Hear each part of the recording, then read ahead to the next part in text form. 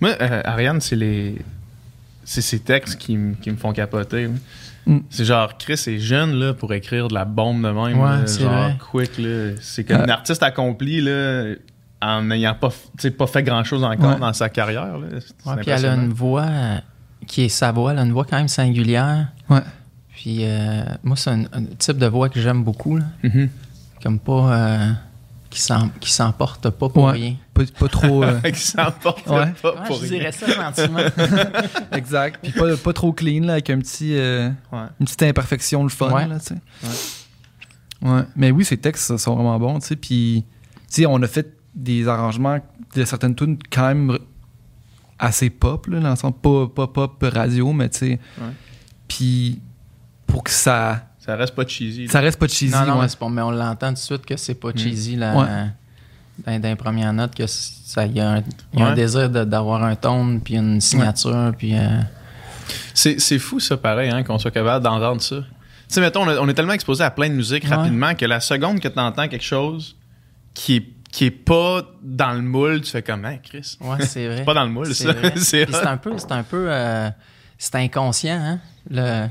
Tu sais, c'est comme, tu t'entends quelque chose, puis c'est comme si ton corps fait, ouais. Tu sais, ça, ouais, là, il y a quelque chose. Ça l'interpelle d'une autre façon. Ouais.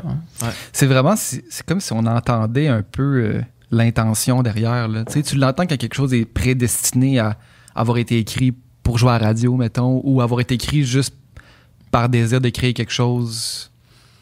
Ouais. Mais ton album, je trouve que ça s'entend que c'est un album qui a été fait par une gang de tripeux de musique, là, puis vous vouliez faire la meilleure musique que vous pouviez faire. Le dernier. Le dernier. Toute beauté, ouais. Je trouve vraiment que, tu sais, ça paraît que ça n'a pas été fait, OK, là, ça nous prend des hits, puis ça nous prend ça, tu sais. on n'était pas dans cette... On n'était pas pantoute dans ce minding-là, même que je suis pas sûr que c'est ça qui nous aurait le mieux servi. En fait, je suis pas mal sûr que c'est ça qui nous aurait le plus mal servi, de viser, faire des tubes, un tube après l'autre. Là. Puis ça nous le disait pas de faire ça pantoute. Fait que c'était plus faire les meilleures chansons possibles. C'est comme faire la démarche à l'envers. J'ai l'impression de vouloir écrire des tubes. Parce que quand tu dis, OK, je veux écrire un tube, c'est que tu prends pour acquis que tu sais qu'est-ce que les gens ont envie d'entendre aussi. Là, puis qu'est-ce qui marche, puis tout ça. Tandis qu'en réalité, on le sait pas. Là, puis on peut être surpris. Là, je veux dire, tu peux arriver quelque chose qui est loin d'être... le tube classique, finalement, ça résonne parce qu'il y a une honnêteté là-dedans. Là, ouais, c'est clair. C'est clair que je pense que c'est surtout là il y a comme un éclatement des genres, tu sais. Puis le public aussi, c'est tellement différent maintenant de ce que c'était, mettons, quand moi j'étais au secondaire dans les années 90, là, où c'était, tu sais, t'aimais, mettons, un genre de musique. T'aimais le grunge ou t'aimais genre... je sais pas c'était quoi l'alternative. T'aimais, mettons, t'avais le grunge, puis t'avais le metal, puis le punk, qui était comme trois familles. Puis t'étais comme dans une de ces gangs-là. Je me rappelle même, moi et mon chum Gas, on aimait, mettons, Jean-Pierre Ferland, puis des bandes des années 70 comme Octobre, puis man, on s'en vantait tellement pas. Là. Tu gardes ça pour toi. Tu gardes ça pour toi. Vraiment. Ouais. Mais est-ce que c'est lié? J'imagine que la réponse, c'est oui, mais quelle est ta perception de ça? Est-ce que c'est lié avec le fait que maintenant, t'as vraiment accès à toute la musique que tu veux? Tu sais, dans le sens où, si, mettons, t'avais un album à acheter parce que t'avais économisé pour acheter ton album, puis là, c'est comme, OK, je vais en acheter un, tu vas pas trop... Tu prends pas la chance d'acheter un album d'un artiste que tu connais pas, qui est peut-être un peu edgy, tu prends celui-là que tu connais. Là. Tu prends celui-là que tu connais, mais il y a aussi l'élément que quand t'allais t'acheter un disque, tu sais, mettons, tu mets 15-20$, là. Ouais. C'est considérable. Moi, je me rappelle les premiers disques que j'ai achetés, là, tu sais, j'étais au secondaire, ça me faisait un peu mal. Là. Ça fait mal, puis quand tu choisis, puis tu t'en retournes chez vous, puis là, tu le mets, tu sais. Chris, t'as intérêt à trouver quelque chose de bon là-dessus. Là. Fait que tu vas pas scanner. Même s'il était pas bon. Ah non, il y a quelque chose dans ce tune-là. Ouais. Puis, fait que c'est ça, tu vas pas comme scanner comme aujourd'hui. Je pense qu'il y a certains disques, c'est vrai qu'on a accès à plus, mais il y a certaines musiques à qui on donne une chance qui est peut-être moins grande aussi. Tu sais, mettons, Mais tu t'écoutes 30 secondes, t'es pas vraiment dans le mood, t'es en deux, puis tu fais ça, j'aime pas ça. Tu sais. Parce que tout est là, tu sais, tout est accessible. Mais c'est sûr que pour décloisonner, comme tu dis, c'est sûr que ça a eu un effet, j'imagine, un grand effet positif. Ouais. C'est un news album qui mérite plusieurs écoutes pour être pleinement apprécié, en fait, là, tu sais. Ouais. Ce système-là, parce que c'est sûr, tu sais, on en parlait, je sais plus avec qui, mais tu sais, moi, j'écoute plus de musique que jamais. J'ai jamais écouté autant de musique différente, mais j'écoute pas plus d'heures de musique, mais j'écoute plus de musique différente. Tu sais, avant, un album, je pouvais l'écouter en boucle, là, tu sais, en savoir les paroles, puis toutes les riffs, là, tu sais, avant de les entendre, je sais qu'est-ce qui s'en vient tout le temps. Là, mais ça se peut-tu que ça soit lié à l'âge? Tu sais, que quand, mettons, t'es adolescent, qu'il y a ça qui se passe, que tu vas réécouter souvent le même album, ou, mettons, là, dans la même chanson. Tu sais, moi, je vois mon gars, là, il écoute des tunes, mon gars, sur repeat, non-stop, pendant des semaines, puis après ça, il change de chanson, puis là... Il met ça sur repeat. Puis, ça se peut, tu sais, moi, chez nous, là, mon père, c'était un tripeux de musique, là, puis il y avait des albums, il a pu savoir quoi en faire, mais je réécoutais les mêmes quand même. Tu sais, même si j'aurais pu avoir accès à la bibliothèque au complet, tu sais, j'avais choisi les miens, puis je les écoutais là, à côté. Là. J'ai l'impression que c'est un âge où est-ce que les œuvres sur lesquelles tu tombes, soit albums ou les livres que tu lis, là, tu sais, il y a comme une poignée d'œuvres que tu tombes dedans, puis que tu consommes, puis que tu dévores, puis qui te forment, puis qui te marquent pour la vie, genre. Ouais, vraiment. Ben, en fait, ces œuvres-là, je pense, sont comme ta porte d'entrée dans la culture. Puis après ça, de chacune de ces œuvres-là, ben ça va... Des fois, tu vas avoir envie d'aller voir qu'est-ce qu'il y a en arrière de ça. Tu sais, quelle musique qu'il y a eu avant pour que cette telle bande arrive à telle affaire. Moi, c'est beaucoup comme ça. Tu sais, un disque qui amène à un livre, qui amène à un mouvement social, à une partie de... On dirait que c'est beaucoup comme ça que je suis comme entré dans... J'ai approfondi certaines musiques ou certaines passions. Ouais, ou certaines connaissances culturelles. Certains désirs pour l'art en général, parce qu'au final, toutes les formes d'art sont comme liées dans les mouvements, là, tu sais. Intimement lié, t'as raison. Fait que si tu tombes dans quelque chose, tu sais, c'est ça, si tu tombes comme un peu dans la contre-culture, puis là, tu commences à écouter justement le grunge, mais tu commences à t'intéresser peut-être aussi au street art, tu commences à t'intéresser à toutes ces affaires-là qui sont comme au punk, là, tu sais, puis là, tu tombes là-dedans, puis tu fais crème, OK, il y avait quelque chose qui existait là, en littérature, Jack Kerouac, ces choses-là, là, tu sais, c'est ça. Ouais. Puis là, c'est comme tu tombes là-dedans, puis tu réalises qu'il y a un monde au complet qui était comme connecté d'une façon que tu connaissais pas. Ouais. Fait que tu as comme l'impression d'ouvrir la boîte de Pandore quand tu tombes sur quelque chose qui a une référence vers quelque chose d'autre, qui a une référence vers quelque chose d'autre. Puis là, tu fouilles là-dedans, puis tu as l'impression d'être Nicolas Cage dans le Trésor National. D'être comme tombé sur un trésor. Mais moi, tu décris exactement comment je consomme la culture. Comment j'aime... Parce qu'il y a comme il y a de quoi de viscéral là, dans ce que tu racontes aussi, là, tu sais, qui est comme tellement important. Tu sais, quand t'es dans quelque chose, puis il y a ça, tu sais, quand t'es jeune, mettons, quand t'as 14, 15, 16 ans, tu sais, quand t'es en amour, t'es vrai, tu sais, t'es profondément... Quand t'aimes quelque chose, tu sais, moi, les artistes que j'aimais, j'écoutais... Hier, en m'en venant, j'écoutais l'entrevue que vous avez faite avec Daniel Bélanger, qui est vraiment... Super, merci pour ça d'ailleurs. C'était vraiment. C'est avec plaisir qu'on vous offre. Non, mais c'était le fun de vous entendre aussi comme ça parce qu'on vous sentait quand même impressionné puis avec raison. Ouais. Mais tu sais, parce que moi, c'est un artiste que j'ai tellement aimé quand j'étais au secondaire, puis c'est un peu à cause de lui que j'ai eu envie de chanter en français. Puis tu sais, je me rappelle qu'on allait voir ses shows, puis tu sais, il disait à votre micro qu'il a fait son premier disque à la fin de sa vingtaine. Ouais. Puis moi, je me rappelle de ça parce qu'on disait, OK, il y a quel âge Daniel Bélanger? Qu'est-ce qu'il a presque 30 ans? Il me semble qu'il est vieux. Ouais. Parce que j'avais comme besoin que mon idole aussi soit de mon âge. Puis évidemment, on y pardonnait tout de toute façon, là, qu'il peut avoir l'âge qu'il avait, mais...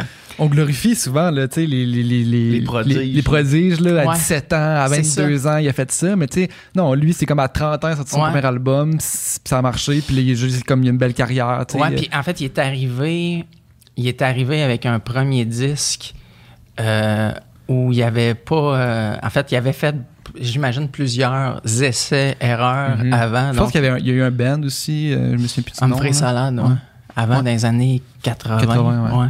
Mais donc, fait que ça, c'est un peu l'avantage aussi de breaker plus tard dans ton cheminement, qui n'est pas nécessairement... qui n'est pas mon cas à moi. Là. Fait qu'il faut que tu vives des fois avec des disques et des chansons que tu as déjà qui sont plus nécessairement toi au moment. Qui sont moins toi, puis qui sont peut-être moins d'intérêt tout court. Mais t'es pris avec maintenant. Non, je suis pas... Non, c'est assumé, tu sais, mais c'est ça, c'était un moment... c'est ça, c'est quand même le fun de ne... Faire tes classes devant tout le monde, ça a des effets positifs et négatifs, mais j'ai eu la chance de transcender ça parce que j'ai un producteur qui a été patient avec moi, ce qui est peut-être rendu plus rare aujourd'hui, qui était déjà rare à l'époque. Mais non, j'ai eu cette chance-là d'avoir des gens patients qui m'ont permis justement de tomber, puis de me relever, puis de retomber encore, puis d'apprendre ce métier-là. Tu joues-tu encore des tunes, mettons, de tes 2 premiers albums en show? Non. J'en joue... j'ai été invité sur une émission de télé dernièrement où il me demandait de jouer Tiggy qui se détruit, puis je suis allé parce que, tu sais, dans le fond, je suis capable de... Je le fais avec plaisir, puis tout ça, mais Tiggy qui se détruit, qui était comme mon 2e single quand j'ai eu 20 ans. Mais sinon... Les gens me demandent pas non plus. Non. Mais au moins, ce qui est cool, c'est que t'as pas piqué genre aux 2 premiers albums. Tu sais, il y en a que ça fait ça, là. Tu sais, c'est comme, ils font une grosse affaire, puis après ça, c'est comme juste, mais peux-tu jouer les tunes, tu sais, tes tunes tout le temps? C'est vraiment... Ouais, vraiment, ça doit être difficile, ça, de... Ça a plus commencé, moi, 3e, 4e, puis ça a pris son envol. Fait que... c'est ça, t'as raison, mais peut être un cadeau un peu empoisonné que les tubes, les grosses tunes de ton cheminement, quand tu les as écrites, mettons, quand t'avais 20 ans, c'est pas idéal nécessairement quand t'es rendu à 35, 40, d'avoir à... dépendamment c'est quoi le répertoire aussi, tu sais, mettons, quand même, Michel Rivard, il a écrit Le Phoque en Alaska à 19 ans, puis il aurait pu être plus mal pris que ça, mais sinon, c'est le meilleur arrive... moi, je pense qu'elle arrive un peu plus tard.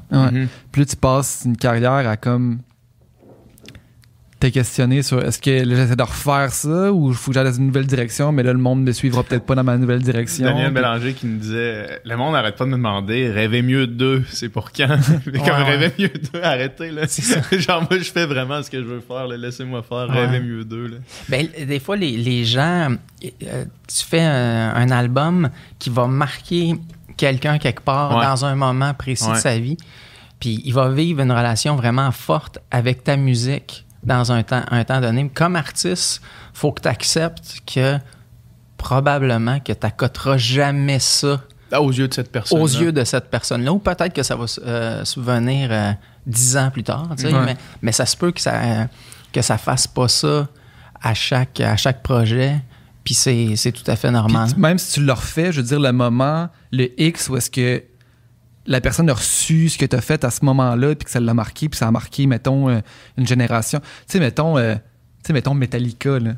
Tu sais, Metallica, mettons, au fil du temps, se réinvente, puis là, elle arrive avec un nouveau son à un moment donné, là, tu sais, dans les années 90-2000, tu sais. Puis là, à un moment donné, c'est les fans, c'est tout le temps, non, on veut la Ride the Lightning encore. Là, on veut ça tout le temps. Ils sont rendus, mettons, à l'album noir, puis c'est un autre. Mais il y a un autre son, mais tu sais, même là, après, après, là, tu sais, mettons, Saint Anger, puis tout ça, ils sont rendus complètement ailleurs, puis là, le monde, c'est comme, c'est pas bon, on veut la nouvelle affaire. Puis là, mettons, ils font Death Magnétique, là, tu sais, qui est un peu une copie des vieux albums, mais tu sais, ce moment-là. Oui, mais en même temps, cet album-là, veux-tu marquer comme les autres ont marqué? Non, là, parce que c'était à ce moment-là qu'il fallait que ça se passe. Exactement. Puis tu sais, on parlait de la musique dans leur contexte aussi. Du Metallica qui arrive avec Kill 'Em All, leur premier album, une révolution, là. C'est comme, qu'est-ce que c'est ça? Kill 'Em All aujourd'hui. Mais tu refais ça, je veux dire, là, on a déjà entendu ça, tu sais. Fait que c'est vraiment une question de quand, tu sais, puis de... Mais c'est ça, mais comme tu disais, PH, c'est cet élément-là où c'est comme aussi la musique vient, le tone, le propos vient avec vient avec une époque. Ouais, exact. Puis tu peux pas toujours tu peux pas expliquer, mais c'est sûr que quand tu essaies de recréer quelque chose comme ça, c'est sûr que c'est une erreur. C'est sûr. Ben, pour moi, dans ma perception des choses, d'essayer de recréer un moment que tu as fait vivre à des gens il y a 10 ans, 15 ans ou 20 ans. Ouais. Tu peux juste regarder en avant, mais tu peux pas essayer d'être ce que tu as été. Mais de toute façon, là, je vois personnellement aucun intérêt non plus. Ouais, c'est ça. Parce que même en termes de... Ben, en fait, c'est ça, c'est deux visions différentes de l'art. Tu sais, tu peux avoir la vision d'art comme travail puis façon de gagner ta vie, où est-ce que tu veux mettre le plus de chances de ton bord en recréant quelque chose qui est une valeur sûre, ou d'art qui va te nourrir puis qui va te permettre de cheminer en tant qu'artiste, j'imagine, là, tu sais. Parce que, mettons, justement, ton dernier album, moi, j'ai pas été le plus grand amateur ou consommateur de ton art au fil du temps, mais le dernier, il a vraiment frappé à une place qui est unique, mettons, là, pour moi dans ma consommation de culture québécoise. Puis, merci. Ben, ça fait plaisir. On en reparlera en long et en large un petit peu plus tard. Là. Mais ça, j'ai l'impression que c'est pas un désir de refaire « on va s'aimer encore », tu sais. Tu comprends? C'est le cheminement de toi, de devenir, de faire quelque chose d'autre, de t'accomplir en tant qu'artiste. Puis comme de fait, ça fait de quoi d'autre dans un contexte qui est plus... dans un contexte social, comme on parlait, là, la pandémie, le doute, l'incertitude, tout ça, ça fit ensemble, puis ça marche, tu sais. Fait que c'est pas une tentative de refaire quelque chose, là, tu sais. Qui est un blue card que tu aurais pu réutiliser, là. Si tu aurais voulu refaire des « on va s'aimer encore », tu n'aurais pas en refaire, sûrement. Écoute, si j'ai même pas... tu sais, c'est comme ça, c'est arrivé... Je l'ai pas vraiment cherché, là. Ouais. On va s'aimer encore, tu parles? Tu sais, j'ai pas cherché. Ouais, mais une fois que tu l'as fait, tu te dis, OK, c'est comme ça. Tu sais un peu quel genre de... Ouais, mais on dirait que je pouvais faire ça une fois, puis... Le faire plusieurs fois, ça aurait pu tomber dans la... Pas la caricature, mais tu sais, genre... C'est sûr que t'en as fait une comme ça. Ben oui, c'est ça. Ouais. Fait que c'est ça, le point, c'était ça, justement, là, c'est comme... Ça aurait jamais été à la hauteur, tu sais, ça aurait juste été des pâles copies de tentatives, puis ça aurait paru, là. Ouais, je suis sûr que oui. Je suis sûr que oui, puis... mais c'est vraiment... C'est quand même étrange, ça, ces affaires-là. Des fois, ça arrive à... C'est comme... Ça arrive à des moments où tu l'attends pas ou tu l'attends plus.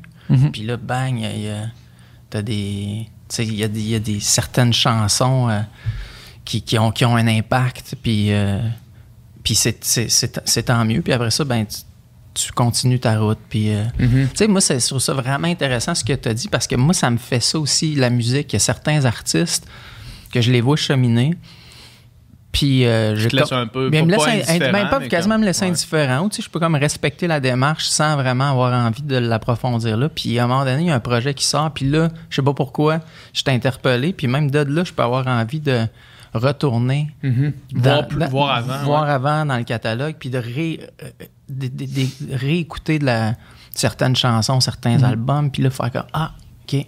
Mettons, sur le tard, je suis devenu un fan de Bruce Springsteen.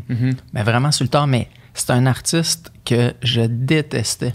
Genre, j'haïssais son énergie, j'haïssais son look, j'haïssais comment il chantait, j'haïssais le tone de ses prods. Tu sais, mettons, le Born in the USA, son gros disque du début des années 80, j'haïssais vraiment, vraiment ça. Puis aujourd'hui, c'est rendu un de mes disques préférés. Ah ouais?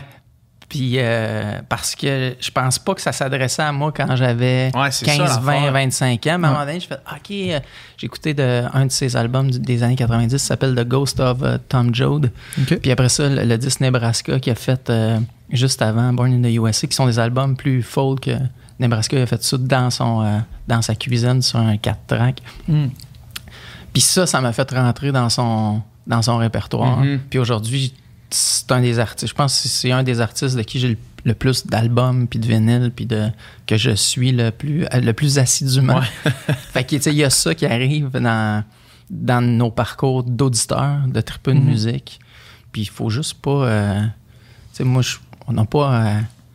je me sens plus... Je me sens pas dans une dynamique d'essayer de convaincre quelqu'un d'écouter écoute ma musique. Si tu veux pas l'écouter, c'est pas grave. Puis, tu sais, on parlait justement d'artistes qui tombent à un moment puis que c'est la conjoncture du moment, puis de ce qui se passe, puis du son qui fait que ça résonne, puis qu'il y a un succès, mettons, tu sais. Puis, mettons, est-ce que tu es capable de l'expliquer, le succès de On va s'aimer encore, mettons, au moment où tu l'as écrit, au moment où c'est sorti? Non. Je pourrais pas expliquer pourquoi c'est arrivé, d'autant plus que nos références... Tu sais, c'est une chanson qui dure quand même 4 minutes 20 ou 4 minutes 30, comme relativement longue pour jouer à la radio, assez linéaire. C'est-à-dire que c'est les mêmes accords quasiment dans le couplet et dans le refrain. Ouais. Puis la production qui est faite avec... ce disque-là est fait avec Olivier Langevin, guitariste avec Fred Fortin, puis qui est dans le leader du groupe Galaxy. Tu sais, nos références, c'était plus Elliott Smith, avec les petits cœurs en voix de tête, puis des guitares acoustiques, puis tu sais, un ton de guitare électrique vraiment plus stoner un peu. Fait que c'était pas nécessairement des références de musique commerciale que tout le monde écoute. Ouais. Mais en même temps, moi, quand je l'ai faite, la chanson, j'étais dans un moment précis ça définissait ou j'ai mis comme le doigt sur quelque chose par rapport à ma vie personnelle. La toune, on l'a mis sur le disque, puis bon, après ça, c'est devenu ce que c'est devenu, mais tu sais, quand on l'a fait... mais je chantais que j'avais une bonne toune. Tu sais, je me disais, j'ai une bonne chanson qui, moi, me touche, mais de là à penser que ça peut toucher beaucoup, beaucoup de gens, c'était vraiment pas dans le mythe, là. Ouais, parce que quand tu penses justement quand tu penses à Elliott Smith, tu penses à des affaires qui... Si Elliott Smith te touche, il te touche fort en sacrement, mais il a pas touché tant de monde fort en sacrement. C'est exactement, tu sais, qui est comme une sorte de musique pré-indie, là, tu sais, où... Ouais, c'est comme un genre de cercle restreint qui ont vraiment été touchés par ça, puis qui en ont écouté à côté, là. C'est très lo-fi, très autoproduit, puis... fait que c'était vraiment ça, mais comme qu'il n'y a pas une référence nécessairement très grand public, que tout le monde connaît, puis... Puis de faire une toune de même, est-ce que c'est juste du positif, ou à un moment donné, ça crée un genre ça crée des attentes, ou ça crée des genres, faut absolument t'as joué en show, ça crée des, quand est-ce que tu vas refaire une toune de même? Est-ce que ça vient avec aussi une espèce de, ben pour certaines personnes, Vincent Vallières, c'est ça, tu sais, ou est-ce que ça amène ça, ou toi, c'est juste cool ce que ça a amené, cette chanson-là? Ben, tu sais, avec le recul, là, tu sais, je peux en parler différemment, parce que ça fait déjà, c'est quoi, ça fait 10-12 ans que la chanson a été écrite. Ouais, c'est ça, c'est fou. Puis, mais moi, là, avant cette chanson-là, si on se reporte dans l'histoire, là, le disque, c'est sur l'album Le Monde tourne fort, ce disque-là qui est paru en 2009. Fait que mes 2 disques précédents m'avaient permis de trouver un public, mais quand même assez grand, mais pas de là à ce que je sortais de chez nous puis j'étais relativement inconnu. Mais fait que j'ai fait ma vingtaine à jouer dans des parties universitaires, des parties de cégep, puis après ça, des petites salles de spectacle. Puis ça a vraiment grandi. On a vraiment forgé comme ça avec mon band. C'est très old school dans le sens que tu vas dans une ville, tu vas dans une autre ville, tu retournes dans une ville, puis à un moment donné, les gens se mettent à chanter les chansons, puis c'est comme forger une personnalité de band. Puis mais quand ça s'est arrivé en 2009, mon disque d'avant, je n'avais toujours pas, je pense, comme proche 40 000. C'est quand même énorme. C'était quand même beaucoup, mais puis tu sais, j'avais des invitations à télé, puis on commençait à avoir l'attraction. Puis à être, mettons, des têtes d'affiche dans certains festivals, pas les plus grands, mais... Fait que j'avais comme un fanbase qui était là, qui existait, puis qui me suivait pour certaines raisons. Mais quand il y a eu On va s'aimer encore, puis là, ça a vraiment ouvert sur un autre public. Qui, probablement que plusieurs personnes pensaient que c'était mon premier disque, peut-être même ma première chanson. Là, ça a vraiment, vraiment ouvert complètement d'autres choses. Puis je pense qu'il y a une partie du public qui a pas de mon public, dont mon public des années 2000, qui n'avait pas tant envie de se retrouver dans un centre culturel un mercredi avec des madames qui ont acheté des mettons, des passes de saison. Puis toi, t'es dans une série de... Comprenez ce que je veux dire? Ouais. Le phénomène Arcade Fire, là, où est-ce qu'on n'est pas beaucoup à connaître ça, puis à amener tout le monde est au show, puis là, tu fais fuck. Ça, c'était à moi, ça m'appartenait. Exactement. Fait que, puis comme il y a une... Puis je peux très bien comprendre qu'à un moment donné, il y a une partie du public qui a un certain âge, il y a des gens qui sont super contents de te voir que ça ouvre pour toi, puis il y en a d'autres qui ont envie de te garder, puis qui s'y retrouvaient dans un certain type de musique. Puis toi, ben ça revient à ce qu'on disait, tu t'évolues. Fait que moi, j'ai comme juste écouté ce qui se passait autour de moi. Ma vie avait commencé à changer aussi. Je m'étais acheté une maison, puis j'avais des enfants, puis j'étais pas à la même place non plus que 5 ans avant. Donc, la musique que je faisais, il y a cette chanson-là, mais il y a toutes les autres chansons de cet album-là, ben, commençait à parler d'autres choses. Puis je pense que c'est tout à fait la suite logique. La suite logique, sauf que moi, ça, à l'intérieur, c'est un long détour pour dire qu'à l'intérieur de moi, quand même, il a fallu que je fasse une sorte de... C'était comme le deuil de ma vingtaine aussi. Okay. Ouais. Tu vois ce que je veux dire? De cette vie-là de rock'n'roll avec mon band, avec pas d'attache, pas vraiment de... Les attentes, c'est celles que nous, on cultivait. Ouais. Mais c'était pas du tout... Il n'y avait pas d'attente commerciale par rapport à moi. Fait que ça, c'était comme une liberté totale. Puis à un moment donné, ben, toi, tu te dis, OK, ben il y a ça qui est arrivé, là. Fait que comme j'ai été pendant peut-être un certain temps...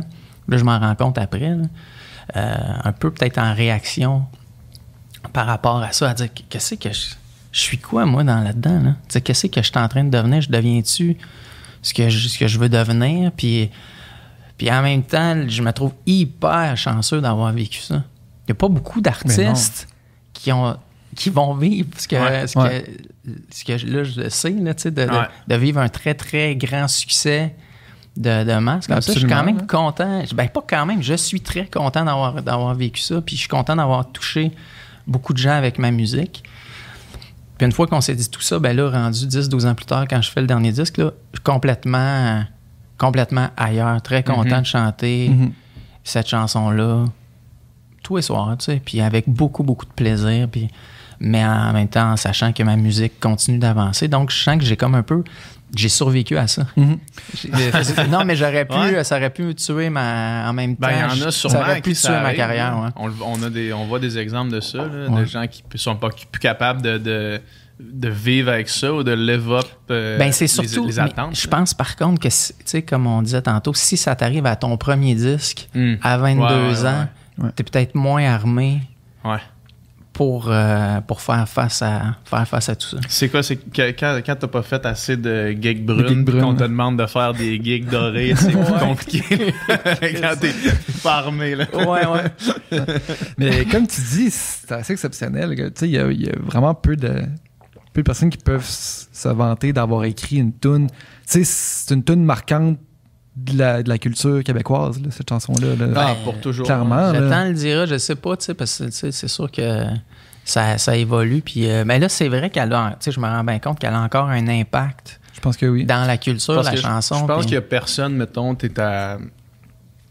personne qui parle, que sa langue maternelle, c'est le français, mettons, au Québec, qui est dans un centre d'achat, qui est pas capable de fredonner l'air s'il l'entend jouer, tu sais. Mais ça, c'est propre à une poignée de chansons là, au Québec. Puis, j'étais dans une école primaire.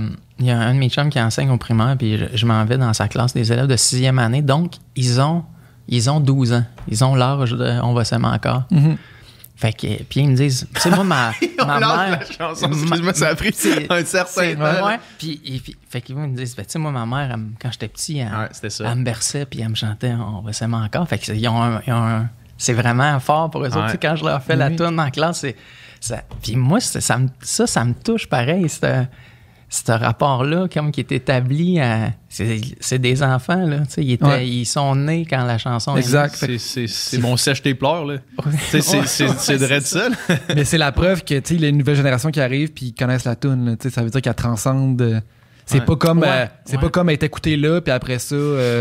sais, quand il y a une nouvelle batch qui arrive, on l'a oublié. Là, c'est vraiment comme, il y a un renouveau. Là. C'est vraiment le plus grand défi, tu sais, ce dont tu parles. Là, tu sais, ce que, mettons, le Loup a réussi à faire, Bélanger, ce que les Cowboys fringants, là, réussissent à faire. Moi, j'appelle ça faire le tour de l'horloge, là, ça veut dire, tu sais, Plume la Traverse a fait ça.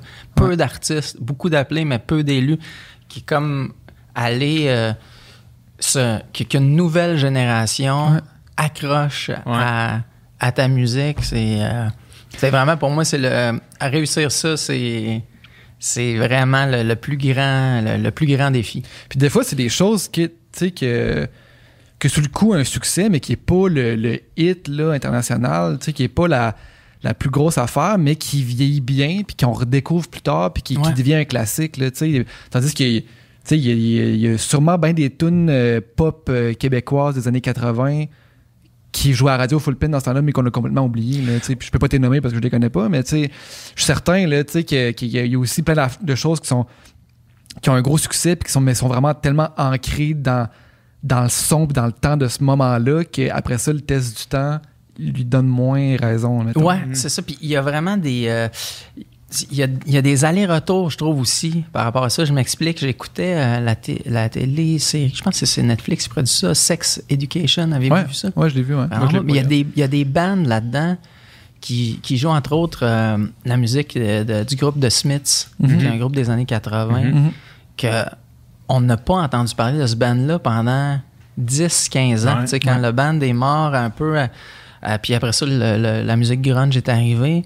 Puis ce son-là est devenu vraiment complètement obsolète dans la culture.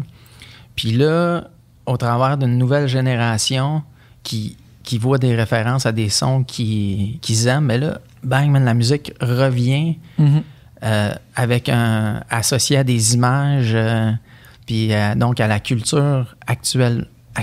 Ouais.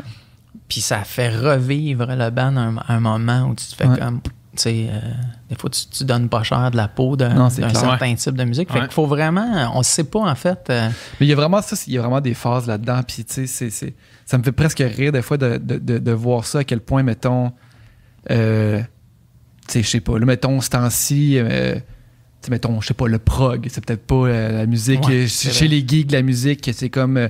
ou tu sais, comme quand t'entends ce qui sort, pas grand influence prog, là, tu sais, mettons, dans le paysage. Non. Mais tu sais, ça mais tu sais, peut-être que dans 10 ans, c'est qu'il va y avoir une grosse phase prog, là, puis on va retomber dans Genesis, puis dans Yes, puis là, on va capoter là-dessus, puis là, on va l'entendre ça un peu plus dans la nouvelle musique qui se fait.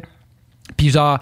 Ça, tu sais, des fois, les sons des années 80 reviennent full à la mode, des fois moins. Tu sais, fait que puis, c'est toujours comme en opposition parce que tu regardes, mettons, les grandes années de Pink Floyd ou les longues, très longues chansons de Led Zeppelin au milieu des années 70. Ouais. Puis après ça, des bandes pré-punk, un peu comme, mettons, Tom Petty and the Heartbreakers. C'est que quand ils sont arrivés, eux autres, ils étaient juste...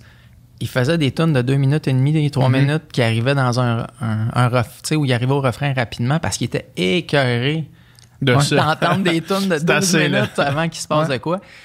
Puis c'est ça, donc ça a comme créé ces productions-là vraiment très, très, très élaborées avec des longs build-up. Ben, le contre-coup de ça, ben, c'est l'arrivée du punk pas longtemps après, tu sais, qui a fait comme ben oui. Pour partir à... Au Québec aussi, on le voit, tu sais, mettons... tu sais, il me semble, une couple d'années, tu sais, la chanson folk était vraiment à son apogée, on dirait, là, des trucs un peu plus soft, qui est acoustique. Puis là, on dirait que la plupart des artistes, c'est quand même upbeat, c'est quand même, entre guillemets, joyeux, souvent, quand même assez... avec des claviers, là, tu sais. Puis là, hop, puis ça c'est comme à un moment donné, on s'écœure, mais à un moment donné, c'est comme, OK, ce son-là, il a été trop exploité, on fait une nouvelle affaire, puis là, ça influence d'autres. Tu sais, mettons, justement, tu sais, le son aussi, blendé soul et pop, jazz, à la, mettons, les louanges, là, on l'entend de plus en plus. Tu sais, là, à un moment donné, on va peut-être s'écœurer aussi, puis on va faire d'autres choses, tu sais, puis mais c'est cool. C'est cool de suivre ça, puis d'écouter ça, puis d'aller... Tu sais, je trouve ton album aussi, ça s'entend que c'est des geeks de musique qui ont fait ça, je trouve. Parce que il y a certaines références quand même clair. Là. On dirait presque des clins d'œil. Là. Mettons des genres de lick de guitare à la Beatles. Mettons, il y a une tune de... je me souviens plus c'est laquelle. Je suis comme toi, avec la 12 cordes, qui est comme vraiment un thème de cette époque-là, qui est un... C'est un peu genre de riff à la Here Comes the Sun. Ouais, il y a Beatles, ça, mais là. c'est ce riff-là qui est comme un do qui descend sur un la mineur, qui est comme un thème universel de à peu près 100 quelques chansons. Fait que, tu sais, moi, quand je fais ça, je me dis pas, hey, si je suis en train de réinventer, écoute le thème de guitare. Tu sais, je m'attends à ce que c'est ça, que la référence soit comprise. Ils comprennent que dans quel genre de trip on est. C'est fait à la 12 cordes. Fait que c'est une sorte d'hommage dans la chanson à un son. J'ai beaucoup fait ça dans ma musique. Puis après ça, ben, c'est la façon de la capter. Comment on fait pour capter ça pour que ça soit le plus vrai possible? Fait que on a beaucoup travaillé là-dessus. Oui. Mais tu sais, il y a personne qui réinvente la musique au complet. Là. Dans le sens que, tu sais, il y a tellement de musique qui a été faite. Là, je pense que c'est où tu vas puiser tes inspirations, puis quel mélange tu fais, puis de quoi tu t'inspires. Puis là, ça crée, ce métissage-là crée quelque chose de nouveau. Mais tu sais, à moins de faire de la musique contemporaine, expérimentale, je veux dire, ce que tu fais a déjà été fait d'une certaine manière. Il faut juste que tu trouves une nouvelle twist, une nouvelle manière. Puis c'est ça le trip, ça qui est le fun. C'est OK, qu'est-ce qu'on va écouter, dans quel trip, quel son, quelle référence on va aller chercher. Tu sais, quand tu comprends ce que tu expliques, puis que tu l'acceptes, ça donne une liberté vraiment très, très grande au niveau de la création. Tu sais, quand tu comprends que probablement que c'est pas... Je me dis, probablement que c'est pas moi qui va réinventer la roue, là.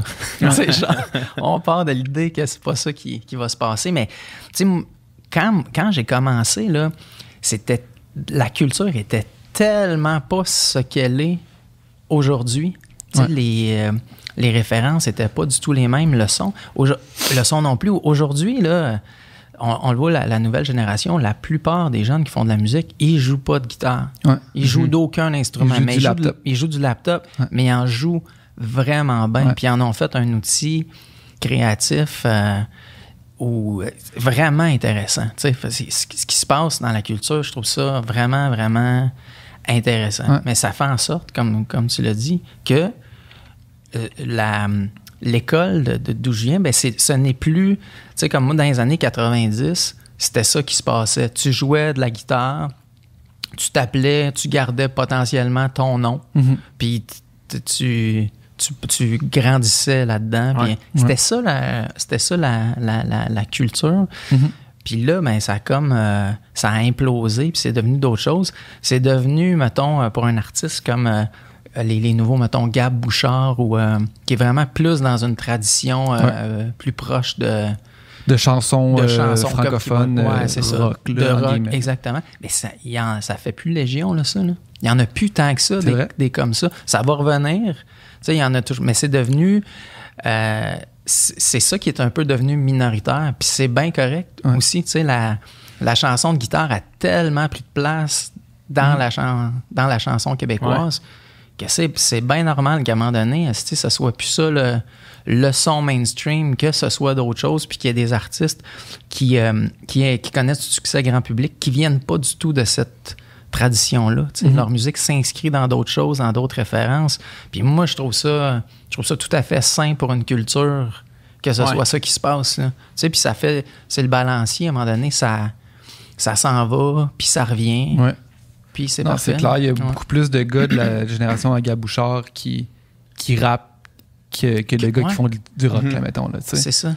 Puis ça nous fait écouter, tu sais, on en parlait, mettons, récemment avec le journaliste Simon Coutu qui est venu sur le podcast, puis qui est un gros amateur de rap. Tu sais, mettons, la réalité que les gars de rap, de street rap montréalais, mettons, ce qu'ils parlent dans ces tunes, c'est une réalité d'un nouveau Québec. Tu sais, mettons, moi, ayant 30 ans puis ayant grandi à la ville de Québec, je connais pas, mais qui existe, tu sais, puis que maintenant, il y a des gens qui sais, comme toi, dans tes tunes, tu parles de ce que tu connais de ta réalité. Là, il y a comme un nouveau...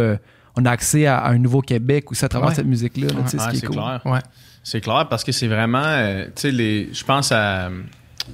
la chanson La Somme là, que sur ton dernier album, tu sais, c'est des souvenirs qui sont liés quand même au... évidemment, t'es plus vieux que moi, fait que les souvenirs sont pas exactement les mêmes, mais l'idée est liée un peu au Québec que je connais, là, tu sais. Ouais. À mon passé, puis à mon espèce de terroir, là, tu sais, à moi, là, les souvenirs de jouer dehors, l'habit de neige, l'odeur de feu, le bois, tout ça. Puis c'est vrai que là, on découvre en ce moment, c'est comme, OK, non, t'as peu, là. C'est pas l'expérience de tous les Québécois, non, ça, là, tu sais. C'est vrai. Puis c'est vraiment intéressant de pouvoir voir ça, tu sais, de pouvoir comprendre que Chris, dans le fond, c'est vrai que moi, quand je sortais avec mes sœurs au Valinois pour aller faire un igloo dehors, Chris, il y en a, man, qui ont jamais fait ça. Non, c'est vrai. Tu sais, mettre mes patins, aller jouer au hockey dehors, pis c'est comme Chris, moi, c'était ça ma jeunesse, là, tu sais. Mais puis c'est drôle, cette chanson-là, je m'en fais beaucoup parler parce que qui sont des souvenirs, tu sais, j'évoque là-dedans des souvenirs très personnels de la fin de ma petite enfance qui m'ont mené jusqu'à l'âge adulte. Mm-hmm. Puis c'est des souvenirs qui m'ont forgé moi, mais je me rends compte, ça fait OK, ça a forgé d'autres mondes aussi. C'est tellement en guillemets, gros guillemets, universel pour pour les Québécois qui ont vécu mon expérience, mettons. Tu sais, je veux pas gérer loin de moi l'idée de généraliser, mais pour les Québécois qui sont nés peut-être pas à Montréal, qui viennent peut-être plus de la région, mettons. De cette époque-là. De cette époque-là aussi. Tu sais, en plus, le fait que tu nommes même les dates dans ta tune, je veux dire, quand tu dis je finis mon primaire fin 80, ben la personne qui finissait son primaire fin 80 aussi, je veux dire, elle relate directement, là, puis là, ça la ramène. Moi, je faisais quoi? Même pas, tu vois, même pas, parce que moi, c'est pas du tout le cas. Sauf qu'on dirait que c'est l'image, tu sais, mettons, parce que je pourrais très bien appliquer c'est fin 80, ça. Je pourrais très bien appliquer ça à... Je me rappelle exactement quand je finissais mon primaire, puis que 9/11 est arrivé, puis que je me rappelle très bien, là, tu sais, de comment c'était, puis comment je suis rentré chez nous après. C'est ça, tu vas te l'approprier avec les souvenirs que t'as vécu. Moi, c'était ça qui me faisait le plus peur quand... Je l'ai écrite celle-là, je me disais, est-ce que justement c'est-tu trop personnel? Puis quand je l'ai présenté à Léon, c'est là qu'il faut que tu ailles. Lui, c'est ça qui me dit. Dans le personnel, tu fais jaillir l'universel. Puis il y a beaucoup de gens qui m'ont écrit parce que, tu sais, j'évoque aussi dans l'avant-dernier couplet le référendum de 95, qui était un moment marquant pour les gens de notre génération, parce que moi, j'étais au cégep quand ça s'est passé. Fait que tout le monde parlait de ça, tout le temps. T'sais, c'était comme omniprésent à la télé, à la radio, dans nos conversations en chum. Beaucoup de gens qui m'ont écrit qui étaient contents d'entendre ce bout-là évoqué, parce que ça leur rappelait énormément de souvenirs aussi. Moi, ce que ça m'a fait, là, puis cette chanson-là, dernièrement, ça fait plusieurs fois qu'on en parle. Moi, là, j'ai 30 ans, puis je commence à avoir l'âge parce que je réfléchis à me dire... si jamais je veux des enfants, je vais en vouloir bientôt, là, tu sais. Puis ce que ça m'a fait, la toune, c'est parce que repenser vraiment à Chris, il me semble que j'aimerais ça. Parce que ça m'a ramené à mon enfance.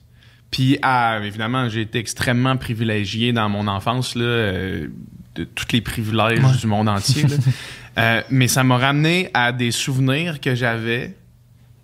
Puis ça m'a fait me demander, Chris, on dirait que j'aimerais ça, pouvoir offrir ces souvenirs-là à quelqu'un. Ouais. Puis ça m'a fait vraiment... j'ai pogné un 2 minutes là, quand je l'écoutais cette semaine. Ça me touche que tu me dises ça, vraiment. Ça me touche beaucoup. Mais tu sais, j'étais en moto, puis je l'écoutais, puis là, j'ai fait tabarnak. J'ai remis cette question-là que j'avais mis un peu sur le côté, parce que ça m'obsède, mais ça m'occupe beaucoup ces jours-ci, tu sais. Puis là, j'ai comme ramené, j'ai fait... Dans le fond, tu sais, mon enfance, ça fait longtemps, sauf que j'en garde des souvenirs merveilleux. Puis ces souvenirs-là, j'aimerais ça. Pouvoir être de l'autre côté du truc, tu sais. Puis là, toi, tu parles à ton gars dans ça. Puis tu sais, moi, je me rappelle mon père qui venait me porter à la patinoire, puis qui me regardait. Puis moi, je me demandais tout le temps, tu sais, pourquoi il reste, là, tu sais, il doit avoir froid, là. Ouais. Puis lui, probablement que dans sa tête, il me regardait, puis il devait avoir l'espèce de... Ben, c'est comme c'est les plus beaux moments de ta vie ou de ta nouvelle vie, là. Tu sais, quand tu vis une affaire comme ça, tu sais, quand je fais des activités avec mes enfants, puis que, tu sais, comme mon gars qui joue au hockey ou qui joue au soccer, ou mes filles qui font de la danse ou qui jouent aussi au soccer, ça, là, c'est fou de vivre ça parce que comme tu te vois être cette personne-là là, qui accompagne quelqu'un d'autre, puis c'est en troisième personne. C'est ça, puis tu penses aussi, moi, ça l'évoque, moi, avec mon père, quand j'étais jeune, tu sais, on se lançait à balle ou on faisait des activités ensemble, on allait jouer au tennis. C'est vraiment des moments forts, là, tu sais, qui... mais tu sais, t'as dit, tu sais, cet amour-là, tu sais, dont...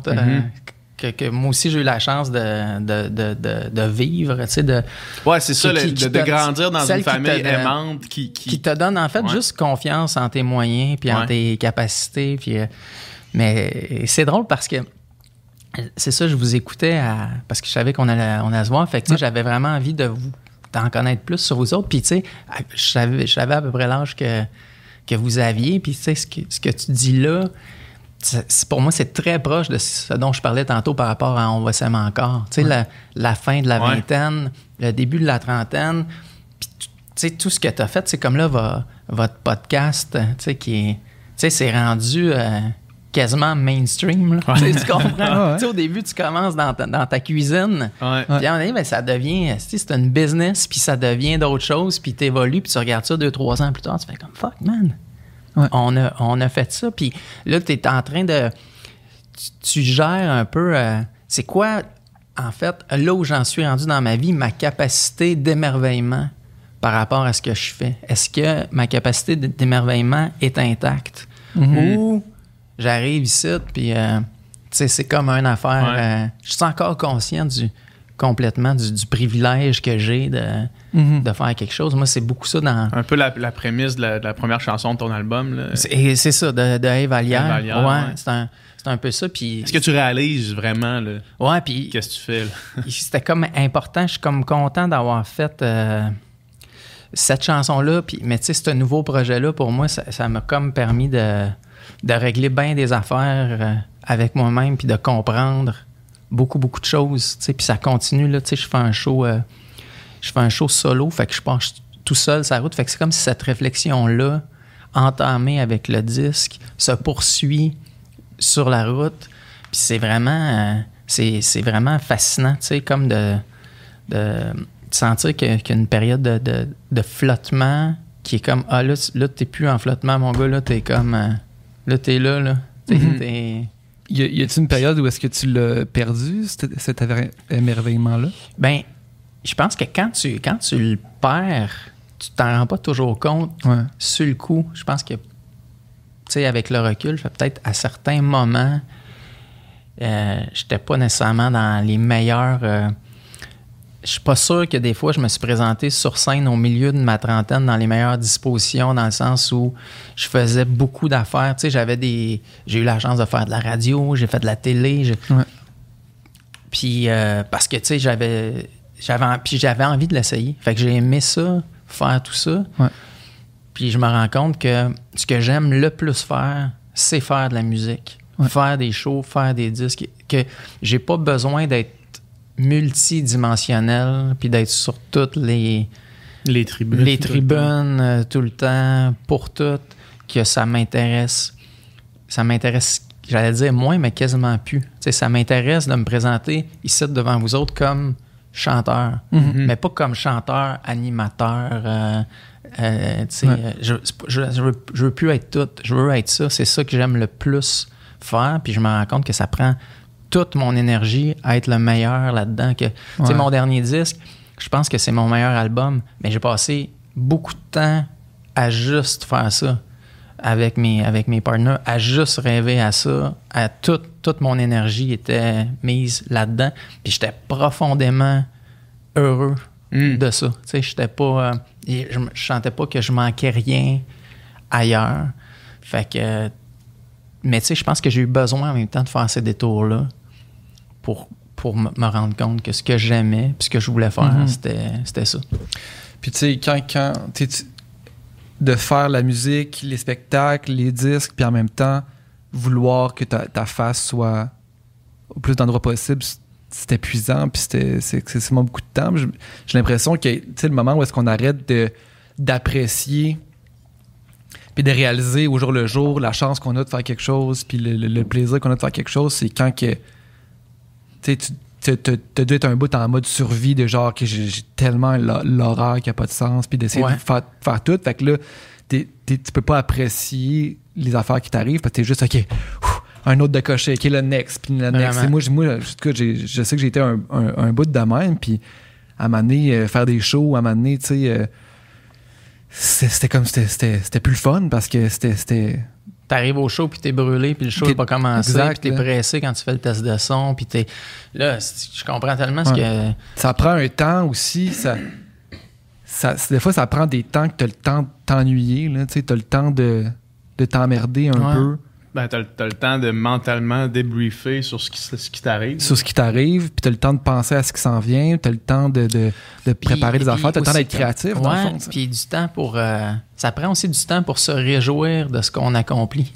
Ouais. Tu sais, juste comme faire, Chris, j'ai fait telle affaire, c'est le fun, tu sais, parce que je me rappelle d'une certaine époque où j'ai eu beaucoup de numéro 1 back à back, puis tu t'en vas chercher une petite plaque, puis tu t'en rends même pas. Tu l'affiches même pas, là. Tu fais juste la déposer avec les autres plaques, là. Tu la mets pas sur le mur. Un petit peu, mais si le lendemain, t'es parti sur une autre affaire, puis t'as pas le temps de regarder de te lever le matin, puis de regarder ta plaque, puis Chris, j'ai une plaque. Non, c'est ça. C'est hot, tu sais.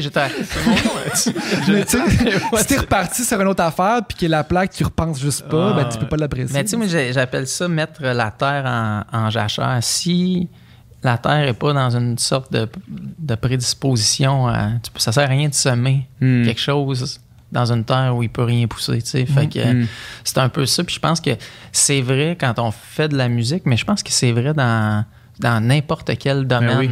Peu importe. Je suis sûr qu'il y a plein d'entrepreneurs qui, à un moment donné, vivent ça. Font comme, fuck man, je suis toujours à course, mais il y a toujours une partie dans ton entreprise. Il faut toujours dans ta tête qu'il y ait comme une partie recherche et développement qui continue à pédaler, qui fait comme, c'est quoi la prochaine affaire qu'on fait? Dans quoi ça va s'inscrire? Puis ça, ben, pour moi, ça prend comme du temps, puis ça prend du temps à rien faire, puis mais faut que la vie te le permette aussi. Tu sais, là, moi, mes enfants sont plus vieux. Mes enfants, mettons, quand j'étais dans ma trentaine, étaient dans leur petite enfance. Fait que ça, c'est... Tu veux... Moi, j'avais envie d'être là. J'avais envie d'être là au hockey, comme ton père. J'avais envie d'être là au spectacle. Je voulais rien manquer de ça. C'était bien important. Pour moi, c'était plus important que la musique.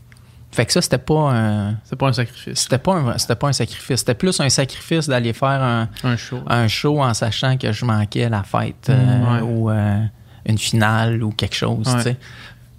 Là, tranquillement pas vite, c'est comme une autre porte. C'est un autre chapitre, on dirait, là, qui s'ouvre.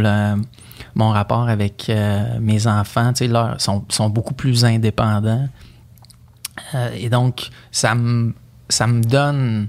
mettons, un nouvel... plus de temps. Du temps que j'avais moins avant. Fait que là, la vie, on dirait qu'il y a comme un autre... c'est comme si... c'est ça. C'est vraiment un autre chapitre. Puis c'est quoi qui va s'écrire dans ce chapitre-là. Tu sais, ça m'intrigue. Tu sais, j'ai hâte de voir ce qui va arriver. Il y a l'idée... c'est super intéressant. Puis c'est des questions qui m'habitent aussi. Là, tu sais, toutes ces idées-là de comme... du temps, puis de... Moi, c'est surtout la question de quand est-ce que c'est assez. Tu sais, parce que tu le disais, à un moment donné, tu sais, probablement que pour ta carrière, puis le succès de ta musique ou ce que tu fais, d'être sur toutes les tribunes, c'est positif, là, tu sais. Ou est-ce que là, il y a plus de monde qui vont te connaître, il y a plus de monde qui vont écouter ta musique, il y a plus de monde qui vont... Puis là, c'est comme un effet un peu à l'infini, là, tu sais. Puis, mettons... T'en as jamais assez de ça. C'est ça. Mettons, moi, dans mon cas, en entrepreneuriat, mettons, c'est que c'est... Tu sais, on pense tout le temps à c'est quoi qu'on fait, là. Puis là, OK, on go. Puis c'est quand est-ce que c'est assez? Puis je pense qu'il faudrait du moins, je veux pas généraliser, mais le faire pour moi, de normaliser le fait de dire, OK, assez. C'est ça. Genre, ça, c'est assez. Pour maintenant, j'ai plus besoin de grossir, de croître, d'en faire plus, d'avoir plus de succès, plus d'argent, plus. C'est assez. Ouais. Genre, Puis qu'est-ce que tu fais avec ça? C'est surtout ça. Moi, c'est ça que j'aime. Tu sais, quand je regardais mettons vos épisodes, les sujets auxquels que vous abordez, là, il y en a un dernièrement sur le conflit israélo-palestinien. Vraiment, man, c'est comme merci pour ça. Tu sais, moi, je trouve ça très hot, mais je présume que pour vous autres, c'est un peu moi, là, comme consommateur, moi, j'ai l'âge que j'ai. Fait que je suis vraiment content parce que les questions que vous posez, je me pose les mêmes questions. C'est un conflit que je comprends pas au complet. Ouais. Ça devient comme une émission de service, là. Mais je me dis, quand vous faites ça, vous devez vous dire, Chris, il y a du monde qui vont pas nous suivre. Là-dedans, peut-être. C'est une décision qu'on a prise. Mais c'est hot, ça, que vous fassiez ça, parce que comme un choix éditorial où vous vous positionnez d'une certaine façon, tu sais. Ouais. Fait que vous gagnez un public comme moi qui font « OK, ces gars-là, ils m'intéressent. Tu sais, je suis comme... Mais peut-être que de l'autre bord, le risque, c'est que tu perds... On a dû perdre un coup de personnes avec ces podcasts. Mais t'évolues, tu sais. Ben oui, c'est ça. Tu chemines, t'évolues. Puis pour nous, c'est bien plus nourrissant, ça, là, tu sais. C'est comme... tu sais, c'est sûr qu'en termes de croissance de chiffres, on est bien mieux de recevoir un influenceur, là, tu sais. Ouais. Sauf que pour nous, en ce qui, tu sais, amener la croissance, c'est beau, là, on a du monde qui nous écoute. On a plein de monde qui, à chaque semaine, sont avec nous autres. Fait qu'on va amener ce monde-là où est-ce qu'on veut aller dans des choses qui nous nourrissent, puis en espérant que ça nourrisse les gens aussi. Tu sais, je veux dire, mettons juste... Ben, c'est sûr que c'est aussi par le fait qu'on est qui on est, là, mais tu sais, la conversation qu'on a en ce moment... je trouve que c'est quand même une conversation qui est ultra humaine puis ultra intéressante pour quelqu'un qui en a rien à calisser de ton nom ou du fait que tu fais de la musique. Tu sais, non, mais dans le sens, c'est ultra, tu sais, on parle d'enjeux qui nous touchent tous, on parle, tu sais, fait que c'est comme... C'est ça, le monde va embarquer avec nous pour des trucs qu'on aime faire, quitte à ce que ça ralentisse peut-être la croissance du truc, mais en même temps, on s'en fout, tu sais, rendu là. Puis tu sais, au final, je veux dire, si on le faisait, si les invités qu'on allait chercher, c'était que pour le chiffre ou tu sais que justement, tu sais, des personnes qui ont dit, OK, on va inviter cette telle personne, avoir un gros succès, influenceur, youtubeur, et je veux dire, on met nos vidéos sur YouTube, c'est sûr que si on a un youtubeur, l'algorithme fait en sorte que ça fonctionne plus.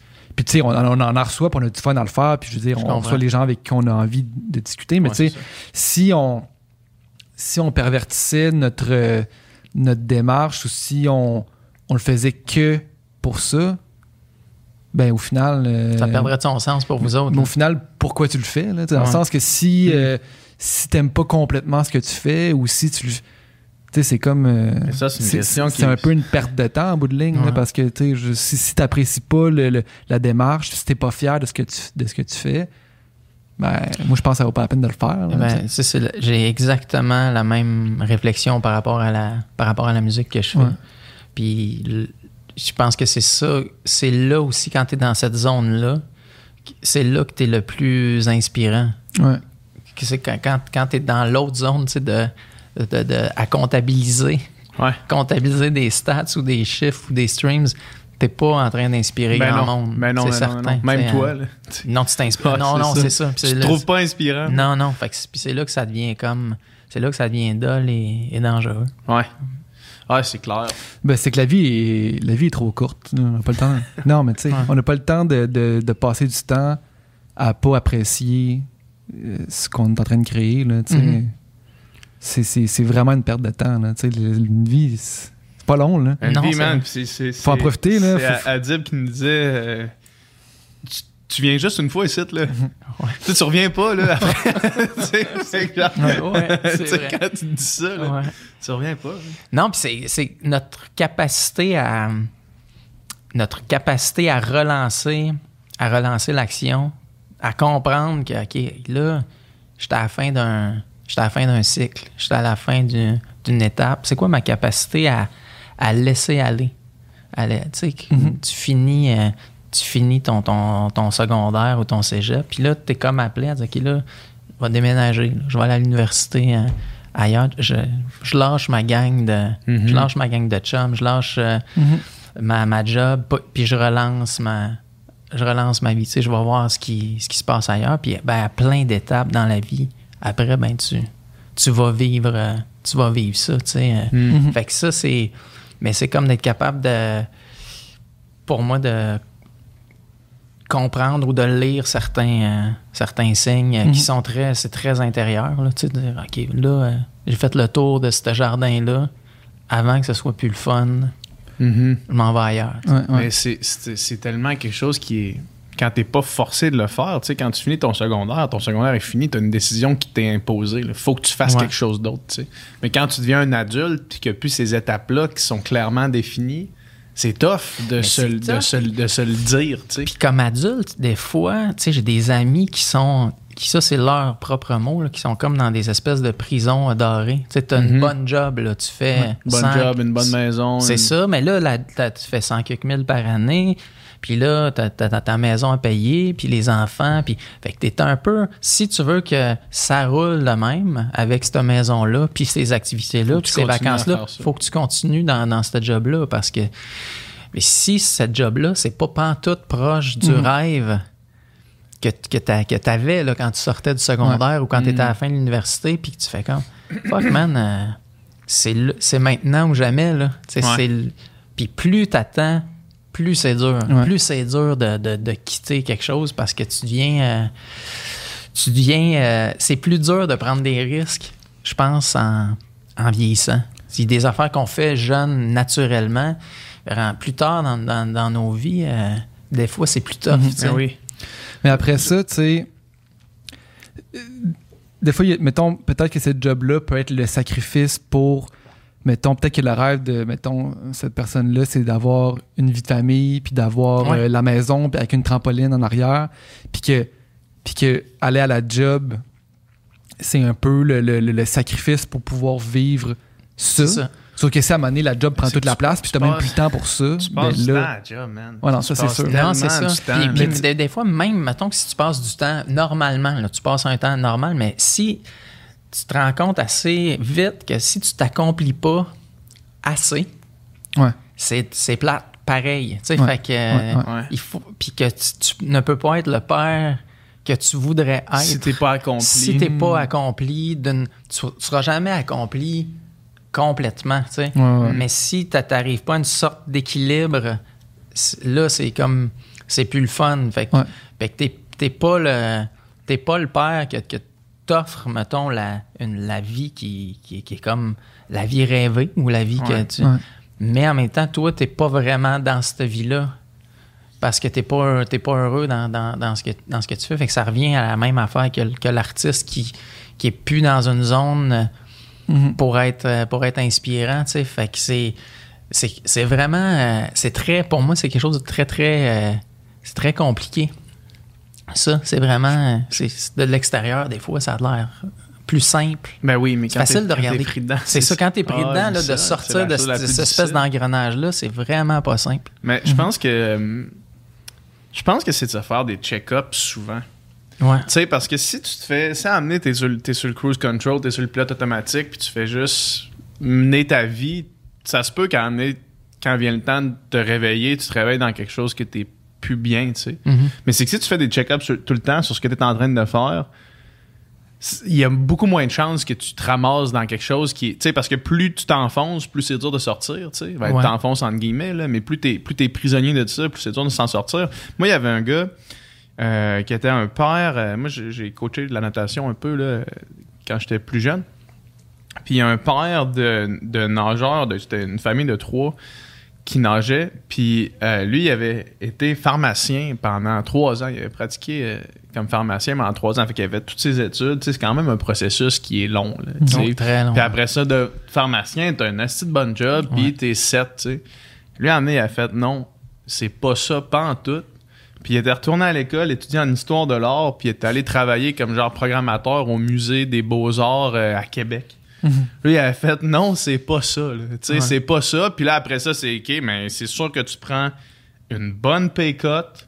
Ouais. Sauf que Chris, ton père, après ça, il venait à toutes les compétitions, il nageait pour les maîtres nageurs, il s'entraînait tous les matins avec ses enfants, il était encore en shape, en tabarnak, là, le gars. Puis il était surtout, j'imagine, en symbiose avec ses valeurs, puis avec ce qu'il voulait être. C'est ça. Puis là, il était, tu sais, lui, il avait l'air complètement heureux, tu sais.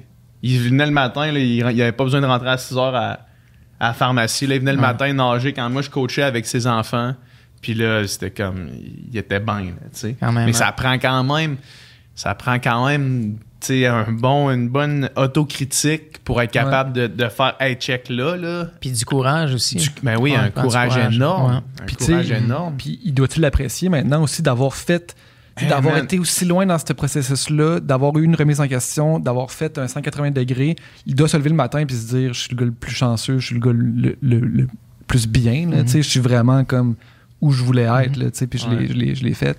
Mais non, le courage, c'est le bon terme, parce que tu sais pas qu'est-ce qui s'en vient là, après, là, tu sais pas ça va être quoi ta vie, là, tu passes de quelque chose que tu sais qui est confortable peut-être, puis jusqu'à quelque chose qui l'est possiblement pas. Tu parlais de fin de cycle, puis d'être capable de le reconnaître. C'est un peu ça le thème de... Les jardins se meurent. C'est un peu ça le thème de moi, la chanson d'après qui s'appelle « Tout n'est pas pour toujours », pour moi, c'était vraiment ça, la capacité à lâcher prise à la fin d'une étape. Le jardin se meurt, c'est plus le quand ça brasse pendant. Tu sais, comme quand t'es au... Quand on sent que la relation est en train de... Quand la relation est plus là. Tu sais, puis que... t'es capable de dire, tu sais, dans le refrain, ça dit, tu sais, il y a cette rancœur qui salit les souvenirs de nos beaux jours. Mon amour, on s'en jasera en cours. C'est un moment d'hyper-lucidité où tu dis, je suis comme trop en crise pour qu'on se parle normalement, mais c'est ça qui devrait arriver, mais c'est pas ça qui se passe. Fait que donc, je suis capable de dire que ça marche pas, que ça va plus marcher, que peut-être qu'éventuellement, on va réussir à trouver une zone où ça va se pouvoir, mais que là, visiblement, ça se peut plus. Tu sais, faut qu'on... C'est débile. C'est débile, se rendre là. Ouais. Puis on se rend là. Tout le monde se rend là. Ben, tôt ou tard, dans une relation, ça arrive. On s'aimait tellement. Ouais. Puis là, on se parle plus. On n'est plus capable de se parler. Genre... C'est un de mes amis, David, que tu connais, qui a déjà dit ça. Il avait été en couple, je pense, pendant 5 ans avec une fille, puis il dit là, elle fait plus partie de ma vie. Ouais. Elle est plus là du tout. Elle n'existe plus dans mon univers. Ouais. Comme c'est débile quand même. Fou. C'est fou, ça. C'est vraiment des deuils. C'est vraiment des gros deuils, en fait. Ouais. C'est des gros deuils à faire, puis qui touchent à des éléments, tu sais.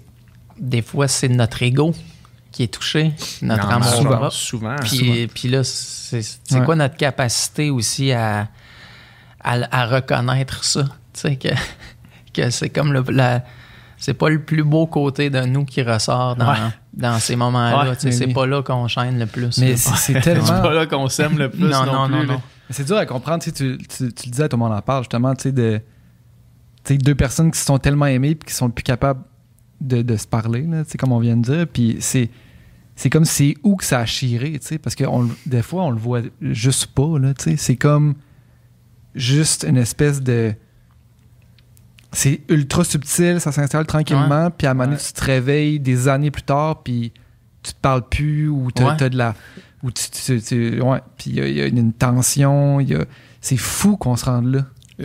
Une de mes lignes préférées, c'est quand tu dis... c'était pas ça le projet. Là.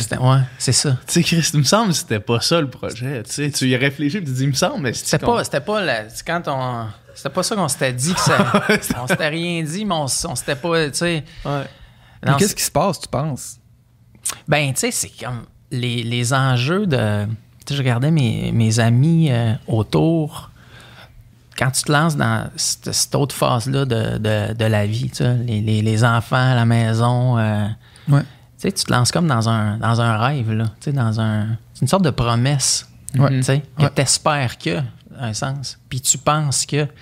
Mais quand ça arrive pas, tu sais, tu l'as un peu dit, je pense que tu l'as identifié, donc, quand tu dis c'est très pernicieux parce que c'est plusieurs petits éléments de la vie qui s'additionnent, qui font en sorte que tu perds de vue là ou les personnes que tu aimes le plus. Puis des fois, tu te perds de vue toi-même. Ouais.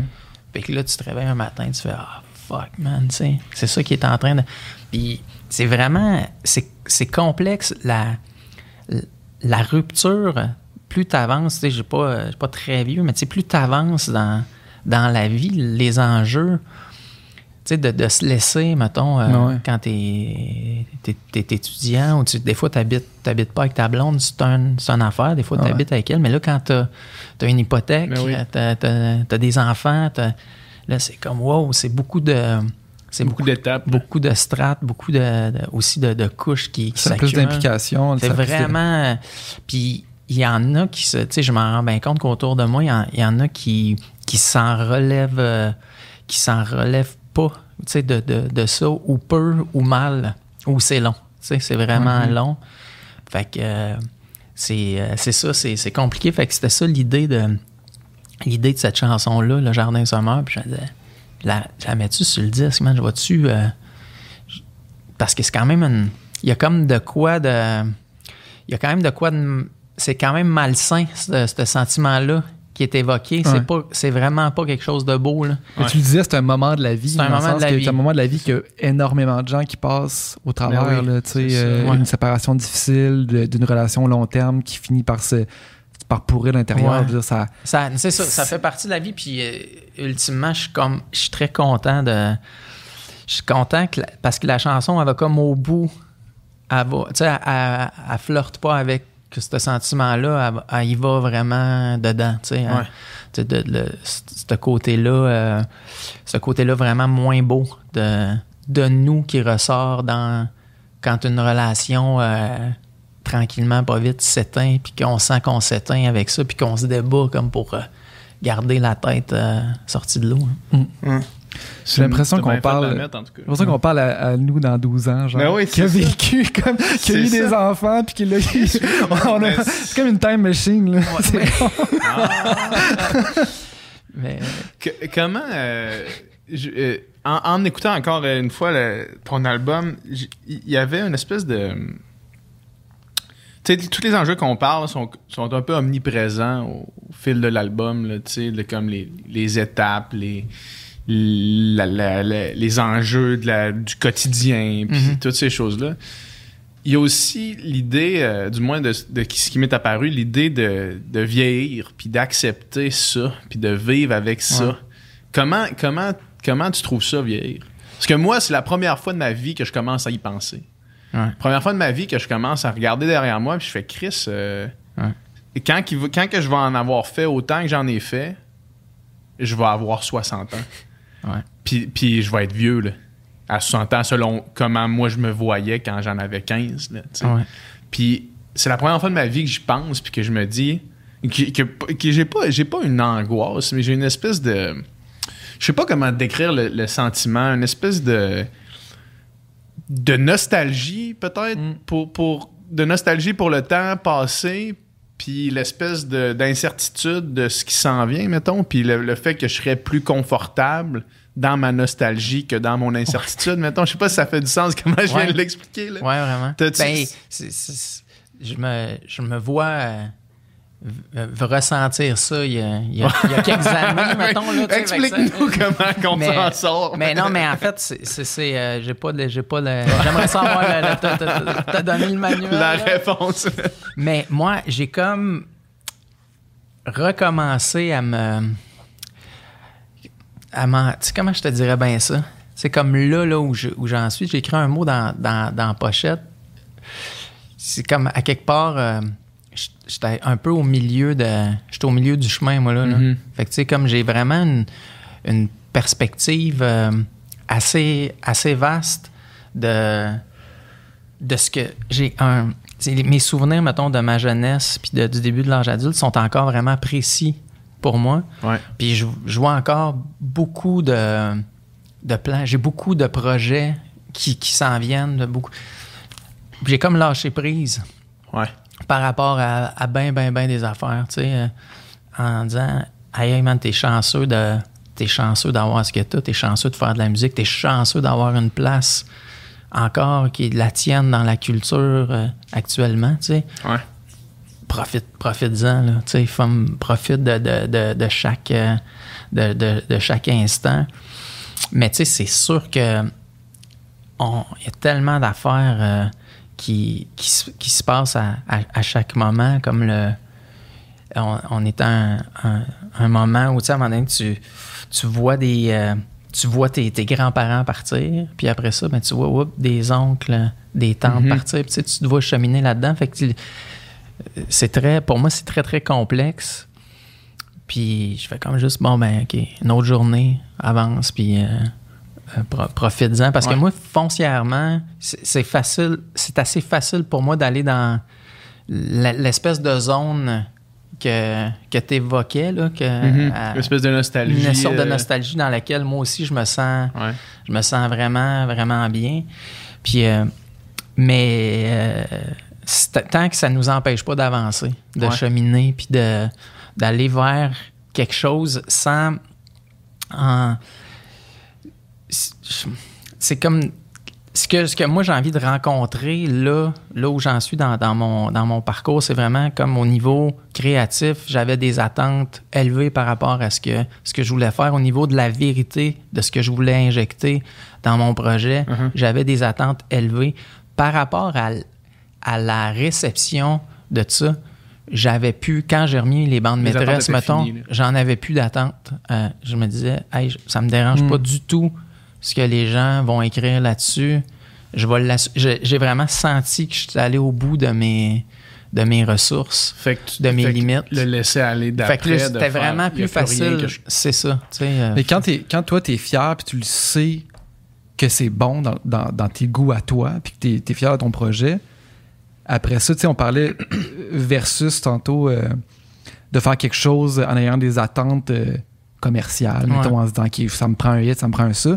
Si tu le fais avec cette idée-là, puis qu'en plus, c'est pas ça le résultat, il te reste plus rien. Je veux dire, tu sais, t'as même pas... Il te reste rien pantoute. T'as même pas la fierté d'avoir créé quelque chose qui venait de tes tripes, t'es complètement fier. T'es pogné, là, t'es vraiment... T'es mal pris. Mais si t'as ça, puis si t'as rien que ça, avoir créé une œuvre dont t'es vraiment fier, que c'est toi, puis que t'es allé au bout de ton truc, de ta démarche, puis même s'il n'y a pas de réception, t'as toujours bien ça. C'est toujours bien ça. Ça vaut beaucoup quand même. Ouais. Puis, ben, tu vois, vous autres, vous êtes des sportifs, les deux. Ouais. Puis, moi, je fais vraiment un lien entre... tu sais, moi, j'ai couru beaucoup dans les dernières années. Puis, tu sais, mettons, quand moi, je me prépare pour un demi-marathon ou un marathon, là, ben, ma préparation, moi, je la fais pour moi. Je me fixe un objectif... 100%. Parce que visiblement, je ne vais pas aller aux Jeux olympiques. Là, ça ne va pas arriver. Fait que les temps que j'ai envie de rencontrer, ben je les rencontre pour moi. Puis ça m'appartient. Mais il y a comme de quoi dans la création qui est semblable à ça. Qui pour moi, c'est très intimement lié parce qu'il y a des... On évolue, on change. Puis, faut pas s'attendre à ce qu'on fait de différent. Si on le fait pour que les gens nous le disent, ben encore là, ça a comme ni queue ni tête, là, tu sais. Fait que tu le fais pour toi, puis tu chamines, puis that's it, là. Par rapport à la comparaison avec les sports, là, ça pourrait pas être plus exact ce que tu as dit, parce que moi, tu sais, je me suis déjà entraîné dans l'espoir d'aller aux Olympiques là, quand je faisais de la natation. Puis même dans ce processus-là, si j'avais fait tout ce qui était en mon pouvoir pour être prêt, peu importe le résultat, ça ne m'aurait pas dérangé. Fait que j'arrive aux Jeux olympiques, que ça aille mal, que je me classe pas, que je me fasse ramasser, si j'avais fait tout ce que je pouvais faire, oui, c'était dommage, sauf que ça me dérangeait pas. Parce que j'avais fait tout ce que je pouvais faire. Puis inversement, quand je l'avais pas fait, c'est là que j'avais le pire sentiment de marde. Parce que quand t'as pas fait ce qu'il fallait faire, t'arrives là, puis c'est comme tu fais ta performance, c'est OK, mais sans plus, t'as pas le sentiment qui te remplit de fierté puis d'honnêteté envers toi-même, en fait. Je pense que c'est ça la clé numéro 1, de pouvoir se regarder dans le miroir et faire « Hey, check, là, ce que t'as fait là, ça aurait pas pu être mieux. » Tu sais, t'as fait tout ce que tu pouvais faire, puis ça, c'est le meilleur feeling, je pense. Puis effectivement, la comparaison est bonne. Ouais. Je voulais qu'on parle un petit peu aussi... je sais que tu as travaillé avec Martin Léon, ton album. Moi, Martin Léon, ma mère, elle tripait Martin Léon, là, big time. Là, fait que quand elle venait me chercher, il y avait beaucoup de Martin Léon qui jouait tout le temps. Puis on l'entend un peu dans ton album. Ouais. On l'entend un peu. À quel... je sais qu'il t'a aidé pour des textes, des arrangements, mais dans quelle mesure est-ce qu'il a participé à cet album-là? Ben, dans la perspective plus large, c'est la conversation qu'on a sur le temps qui passe. Ouais. Moi, je pouvais l'avoir avec Léon qui est rendu à 50 cucs. Fait que j'y posais essentiellement les questions. Les mêmes questions. Qu'est-ce qui se passe à l'étape où toi, t'es rendu, puis qu'est-ce que je fais avec ça? Puis c'est beaucoup Léon, avant qu'on travaille ensemble, qui m'a dit, parce que je me questionnais par rapport à plein de choses. Il y a quelques années, on se connaît depuis longtemps. Puis c'est lui qui m'avait dit, là, t'es peut-être rendu à un temps pour un peu apprécier ce que t'as fait dans la vie, puis peut-être te sortir un peu de, prendre un pas de recul, voyager, lire, puis juste comme constater le chemin parcouru. Quelque chose que j'ai fait dans les dernières années, puis qui m'a comme... Fait que lui, il m'a apporté beaucoup ça, une espèce de pas de recul, en disant « Calme-toi, prends le temps qu'il faut. » Puis encore là, s'il était ici, il disait « Puis Chris, tu vas bien trop vite, Vallières, tout le temps, t'es comme trop pressé de faire les affaires. » Puis moi, je dis « Man, non, t'es tellement pas assez pressé, là. » C'est comme il fait un disque par 10 ans, là, tu sais. Fait que, c'est comme, c'est pas mais tu sais, il fait de la musique de film, puis il fait d'autres affaires, puis on n'a pas du tout la même vie, mais son apport, c'est ces conversations-là sur la vie qui sont nées de l'écriture de certaines chansons qui amènent à, tu sais, comme la chanson Vallières qui fait T'es-tu conscient de la chance que t'as de te faire, tu sais, l'espèce de chanson reality check, là. Fait qu'à chaque étape, il y avait lui qui nous ramenait, tu sais, qui nous questionnait pour qu'on continue d'avancer. Puis c'est un bon exemple, Léon, de ça, tu sais, la valeur du travail, parce que c'est pas nécessairement l'artiste qui est le plus connu au Québec, mais ceux qui l'aiment énormément. Puis le travail qu'il fait, ben pour moi, il y a une valeur dans le temps. Puis c'est les artistes que j'aime le plus. Ben j'aime que leur travail s'inscrive dans une époque, mais qui ait comme une chance de pérennité dans ce qu'ils font. On le sait jamais, mais il y a comme des clés qui sont là pour faire comme... C'est une réflexion sur l'époque dans laquelle on est ou sur un moment personnel qu'on traverse, mais peut-être que dans 10 ans, dans 15 ans, dans 20 ans, ça va avoir encore une valeur. C'est un peu ça le désir, tu sais, derrière le travail le désir ou la prétention, là, c'est selon, tu sais, derrière le travail que je fais. Fait que de là, l'idée de m'associer avec un gars comme ça, avec qui je partage ça, je pense. Ouais. Fait que c'était très difficile parce que c'est un gars qui est jamais satisfait. Il recommencerait tout le temps, man. Fait que c'est fini, puis il va encore recommencer. Fait que on était tout le temps en train de, sans dire se chicaner, mais c'était très intense comme il aime rien. Tu sais, c'est vraiment quelqu'un qui aime... il aime rien. Tu sais, il veut toujours tout refaire. Puis, à un moment donné... Moi, je suis quand même... faut que ça demeure pour moi comme... faut que ça ressemble à ce que c'est maintenant. Tu sais, à un moment donné, il faut que tu dises, OK, là, faut que ça finisse là pour qu'on puisse commencer quelque chose d'autre en acceptant les imperfections du travail qu'on fait. Parce que dans les imperfections, s'il y a des indices de ce que nous sommes, de ce qu'on veut devenir. Fait pour moi, il y a beaucoup d'intérêt aussi dans... Tu sais, la musique, c'est bien des affaires dans ce qu'on dit, mais bien des affaires dans ce qu'on dit pas aussi. T'sais.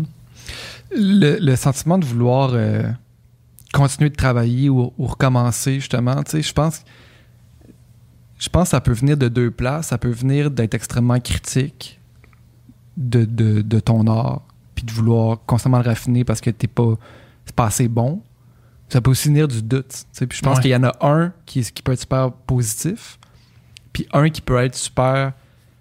qui peut te ralentir, qui peut te bloquer, tu sais, parce que le doute, des fois, c'est super bon. Tout le monde te dit que c'est super bon, mais l'insécurité fait que tu continues de travailler ou tu le sors pas ou tu es insatisfait, mais dans le fond, c'est juste de l'insécurité parce que c'est bon. Puis il faudrait juste que c'est ça. Tu le sortes. Faut que ça... Mais c'est dur à reconnaître. C'est-tu de la critique constructive ou c'est de l'insécurité? T'sais? Ben de là, l'association avec un bon réal, un bon directeur artistique qui va être capable de... Ben des fois, cette personne-là aussi, elle peut t'amener dans le fossé aussi, là, tu sais. Mais des fois, c'est elle qui va...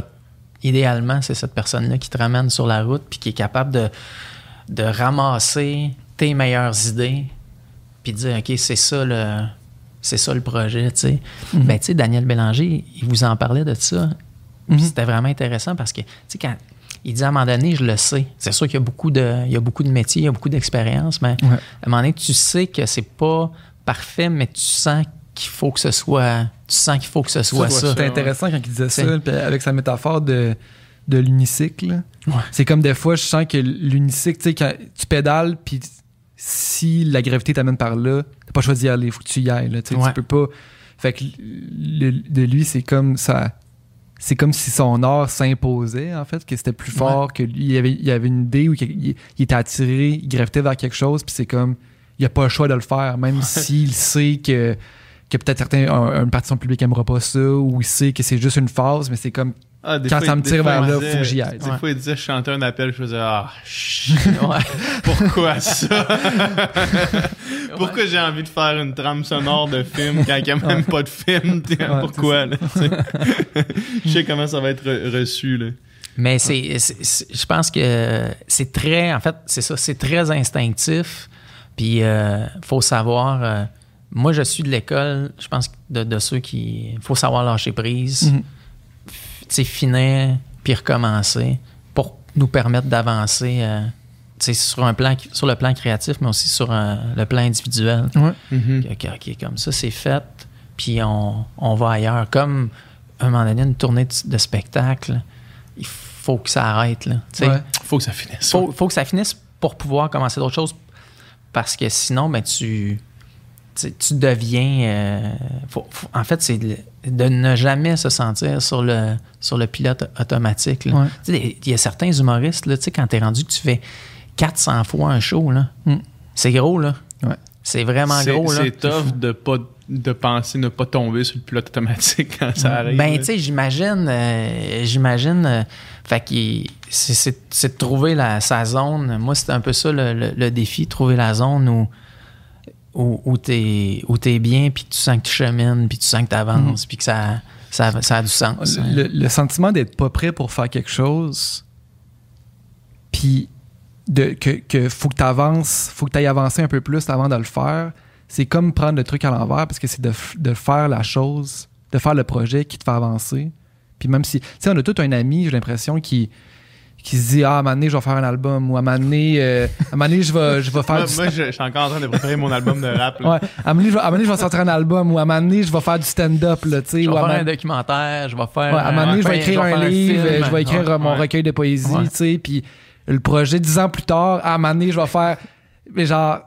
Fais-le, tu sais, puis tu te sens pas prêt là, mais tu seras jamais prêt. Tu seras jamais prêt, puis il faut que tu le fasses, puis il faut que tu fasses des erreurs, puis il faut que tu sortes de quoi qui est pas la meilleure chose que l'univers a connue. Puis c'est pas grave. Sauf que tu vas faire un autre après, puis la chose est que c'est quand même beaucoup plus le fun penser le faire que le faire. Ben oui. Tu sais, Foglia disait ça, là, c'est le fun de penser écrire, mais c'est pas si le fun que ça, écrire. Parce que quand tu le fais, c'est comme fuck, man, faut que je m'assoie. C'est pas facile, tu sais. Combien de fois je me suis dit ça, moi, j'aimerais ça écrire un livre, tu sais. Comme si le fait d'écrire des chansons validait le fait que tu peux écrire un livre, c'est compliqué. C'est vraiment, c'est une autre forme d'art, même quasiment écrire des chansons versus écrire de la poésie. C'est deux expériences qui sont, pour moi, pas du tout les mêmes. Tu sais, c'est pas les mêmes façons pour arriver. Fait que... Puis il faut que tu organises ta vie de manière à pouvoir le faire. Tu sais. Faut que tu écrire un livre, c'est l'idée d'écrire un livre, mais faut que tu te bloques 3 heures par jour, dire je m'assois puis j'écris mon livre. Là, tu sais, parce que justement, le gars qui a sa job de jour, puis qu'il arrive, puis le soir, c'est les enfants, puis qu'il dit moi le faire mon album. Si tu te bloques pas de temps, tu ne feras jamais ton album aussi. Là. Exactement. Puis surtout comme quand cette vie-là dont tu parles embarque, puis tu finis ta journée de job brûlée, c'est pas dit que tu as 3 heures de gaz encore à tous les soirs pour faire avancer un autre projet. Tu sais, le Shia LaBeouf là, qui disait « Do it ». Tu sais, « Just do it ». Finalement, c'est le meilleur conseil, tu sais, parce que d'expérience, puis avec un succès plus ou moins grand dans ce que j'ai fait dans ma vie, mettons, là, les seules fois où ça a marché pour vrai, c'est quand j'ai fait quelque chose. Puis j'ai décidé... Au moment où tu as eu l'idée, là, tu sais. Genre, c'est ça, genre, attendons pas, là, tu sais. Go, là. Tu sais, le studio n'existerait pas, le podcast n'existerait pas si on n'avait pas fait go la seconde où est-ce qu'on s'en était de parler. Encore une fois, j'en ai des amis que c'est comme j'aimerais ça me faire un podcast, je vais me faire un podcast à un moment donné, ça fait 3 ans qu'ils disent ça. Là, fais-le ton podcast. Fais ton podcast. Nous, on s'est dit, on fait-tu un podcast, puis 2 semaines après, le podcast est en ligne. On tournait le premier épisode. Juste le faire, là, tu sais. Puis c'est quasiment un 360 complet avec ce qu'on disait au début de quand tu regardes derrière toi, puis tu regardes ce que tu as fait. Il s'est rempli d'imperfections, là, tu sais. Tu sais, nous autres, les premiers épisodes, on réécoute ça, là, puis c'est pas optimal, tu sais. Non, mais c'est ça qui... En même temps, il y a comme une... il y a une énergie là-dedans. Ouais, mais oui, c'est ça. Qu'on reçoit, qui est souvent, mettons, j'écoutais le premier disque des 3 accords, ou le premier disque de Fouki. Tu sais, il y a comme de quoi... Dans le premier disque, les premières, je sais pas si c'est un EP ou son premier album, tu sais, qui est vraiment fait avec Quiet Mike, avec c'est, pas grand-chose. Gaillé, là, tu sais, c'est un loop, là, qui est comme... Mais ça se passe, là. Ça se passe, mais l'énergie qu'il y a là-dedans, c'est complètement imparfait, mais ça témoigne d'une groove, d'une ambiance, d'une gang de chums, il y a un jargon, là, il y a beaucoup d'éléments qui font dire, OK, ça nous parle, tu sais, ça nous interpelle. Puis c'est ça, c'est comme... c'est juste c'est comme vous dites, c'est le geste, le faire, le feu pour dire, aïe, man, je m'engage, je le fais, je prends le risque. Puis là, on le reçoit, ça, on le ressent, puis ça s'explique pas. Ça, c'est quelque chose qui se vit. C'est pour ça qu'il y a une partie de moi dans le travail qui est toujours... C'est pas la quête de refaire. Tu sais, on parlait... au début du podcast, on parlait du danger de refaire, mais qui est vraiment, comme pour moi, c'est un piège. Mais la part de risque de montrer qui on est, ce que je suis devenu, tu sais. Sur mon dernier disque, la plupart des chansons, on les a faites en maquette, puis après ça, tu sais, Léon, il disait viens chez nous, on rejoue la guitare-voix, on repart le processus, tu sais, guitare-voix.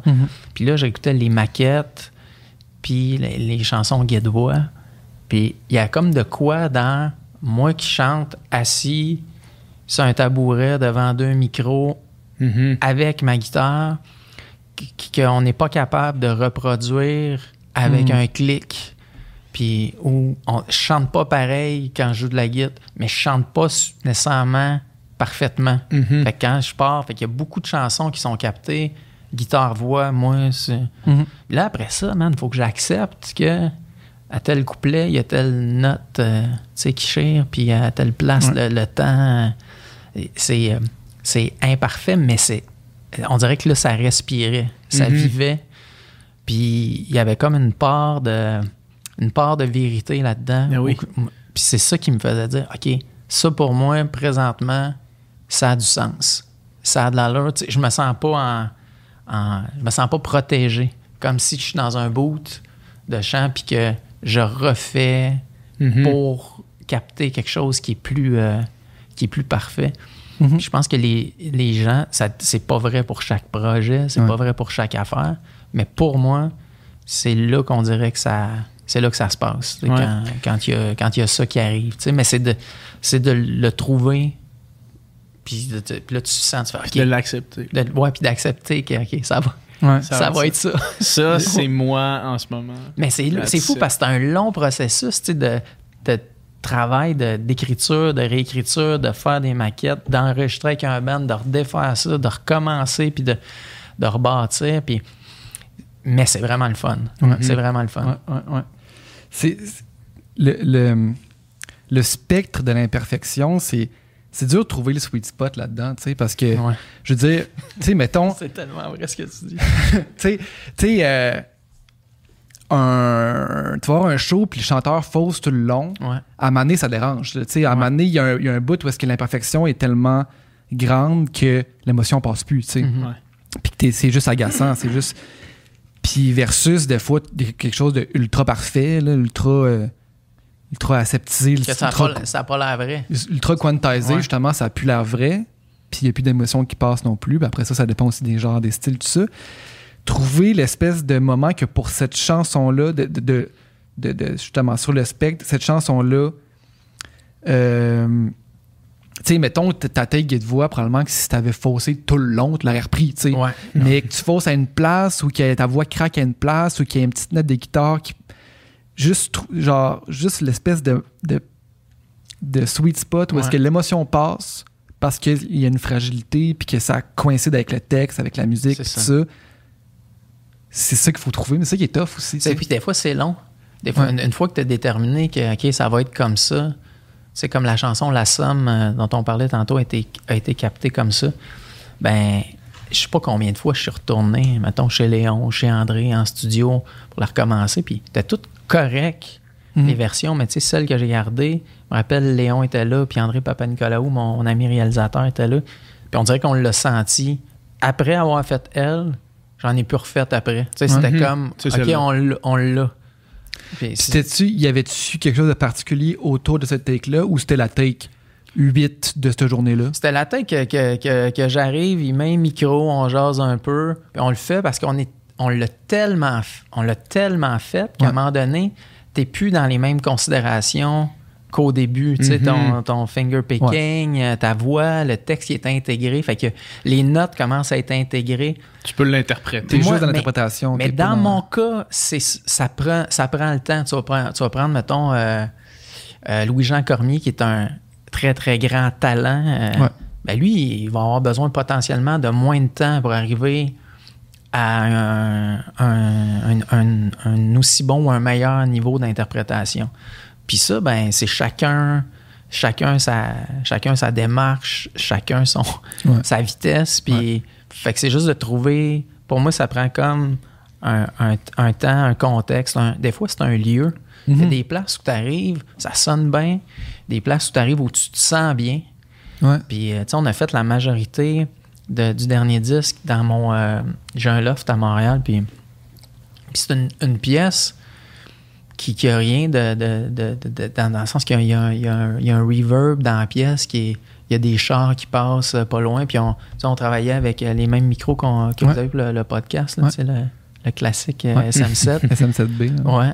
Puis, mais quand j'étais avec Papa Nicolaou, puis on travaillait, on avait tellement de fun, man, tu sais, on arrêtait, on écoutait des disques, on allait se ramasser de la bouffe pas loin. Puis ça devenait comme quasiment un mode...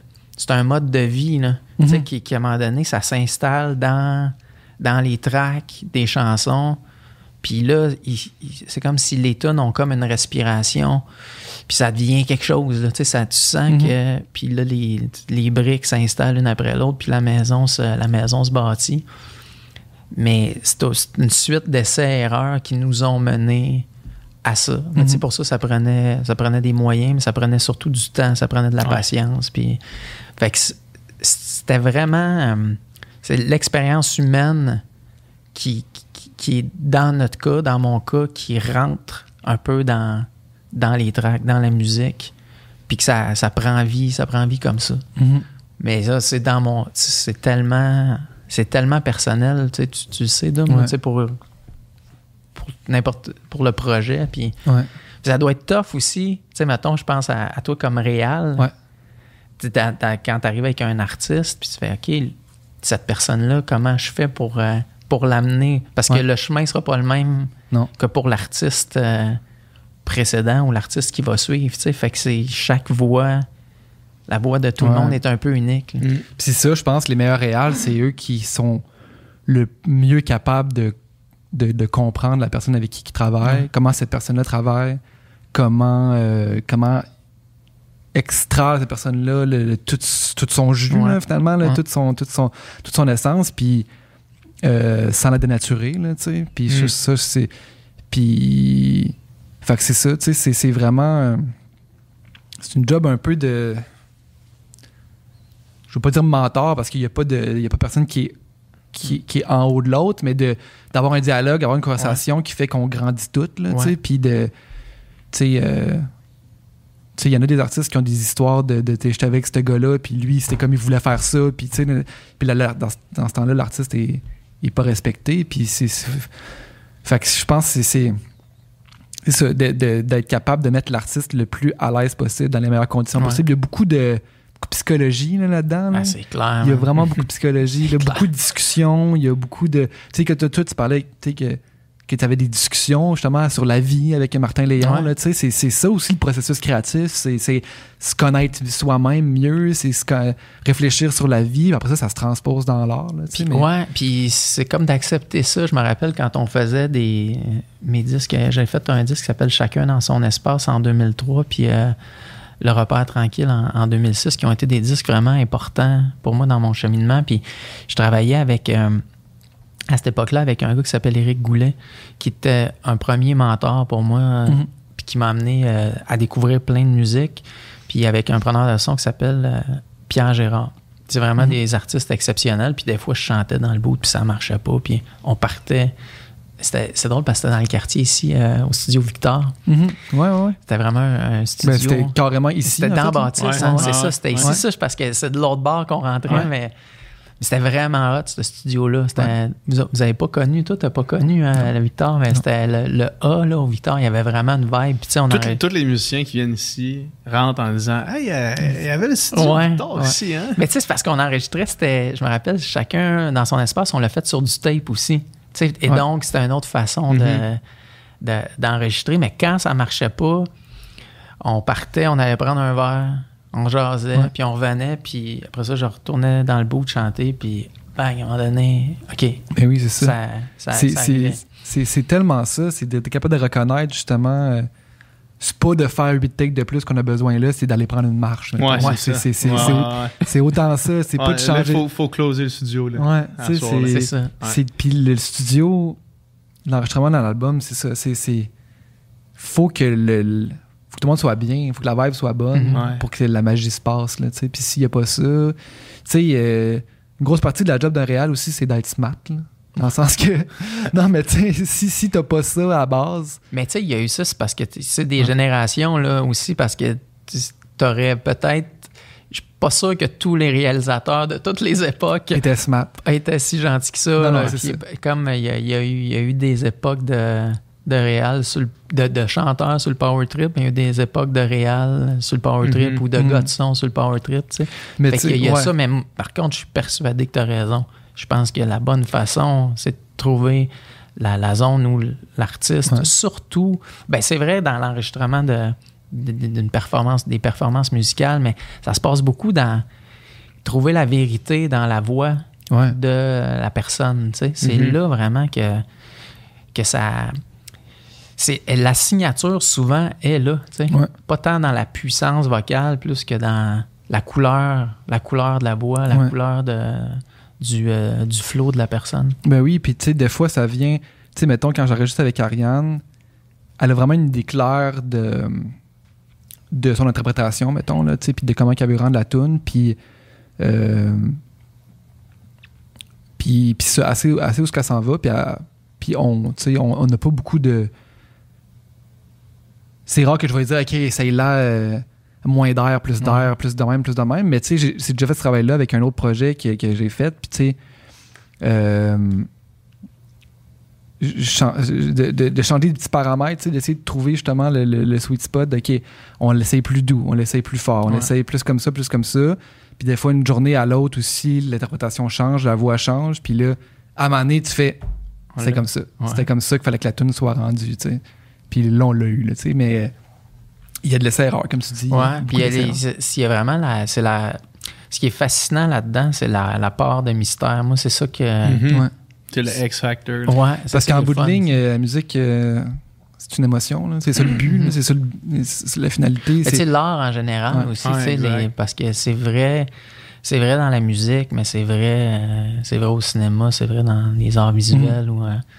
Mais tu sais, c'est ça. Mais tu sais, le but, c'est pas d'avoir 100% comme un examen, qu'il n'y ait pas une note. Le but, c'est que tu écoutes ça, puis tu vives quelque chose, puis que ça te touche, que tu vives une émotion, que ça te transporte. On vise à...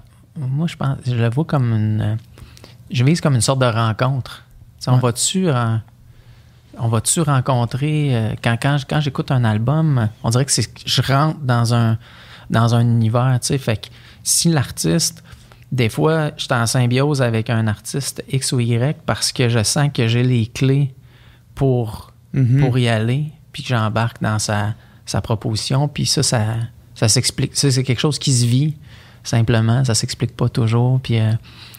mais quelle chance, pareil, hein? Quelle chance de faire ça. Moi, c'est ça que ça me fait quand on finissait des journées. J'étais comme, man, on est chanceux de faire ça. On est chanceux de pouvoir s'exprimer, surtout dans on est quand même dans un micro-marché. Dans un... C'est unique, là. Tu sais, ce qu'on vit, il y a peut-être des Suédois ou des Finlandais qui vivent qui font de la musique, qui vivent ce que moi je vis, mais sinon, on est peu nombreux, tu sais, à évoluer dans un aussi petit marché, puis d'avoir des gens qui s'intéressent à ce qu'on fait, qui viennent voir les spectacles, qui sont fiers aussi de leur culture, puis qui ont besoin, qui en ont à quelque part, qui en ont besoin, qui ont besoin de ça parce que tellement un autre rapport plus intime. Tu sais, quand quelqu'un chante dans ta langue, puis vient te voir dans ta ville, puis c'est un autre... c'est ça, c'est un tout autre... une toute autre expérience qu'aller voir un show au Centre Bell, tu sais, que d'un artiste qui débarque pour une journée. C'est ça, c'est un rapport à l'art puis à la musique qui est complètement différent que, mettons, l'art international qui nous arrive, là. Exactement. Tu sais, c'est comme moi, la musique québécoise, il n'y a personne dans le monde, à part les Québécois, qui vont être capables de se l'approprier comme ça. Qui vont être capables de l'écouter puis faire genre, je comprends.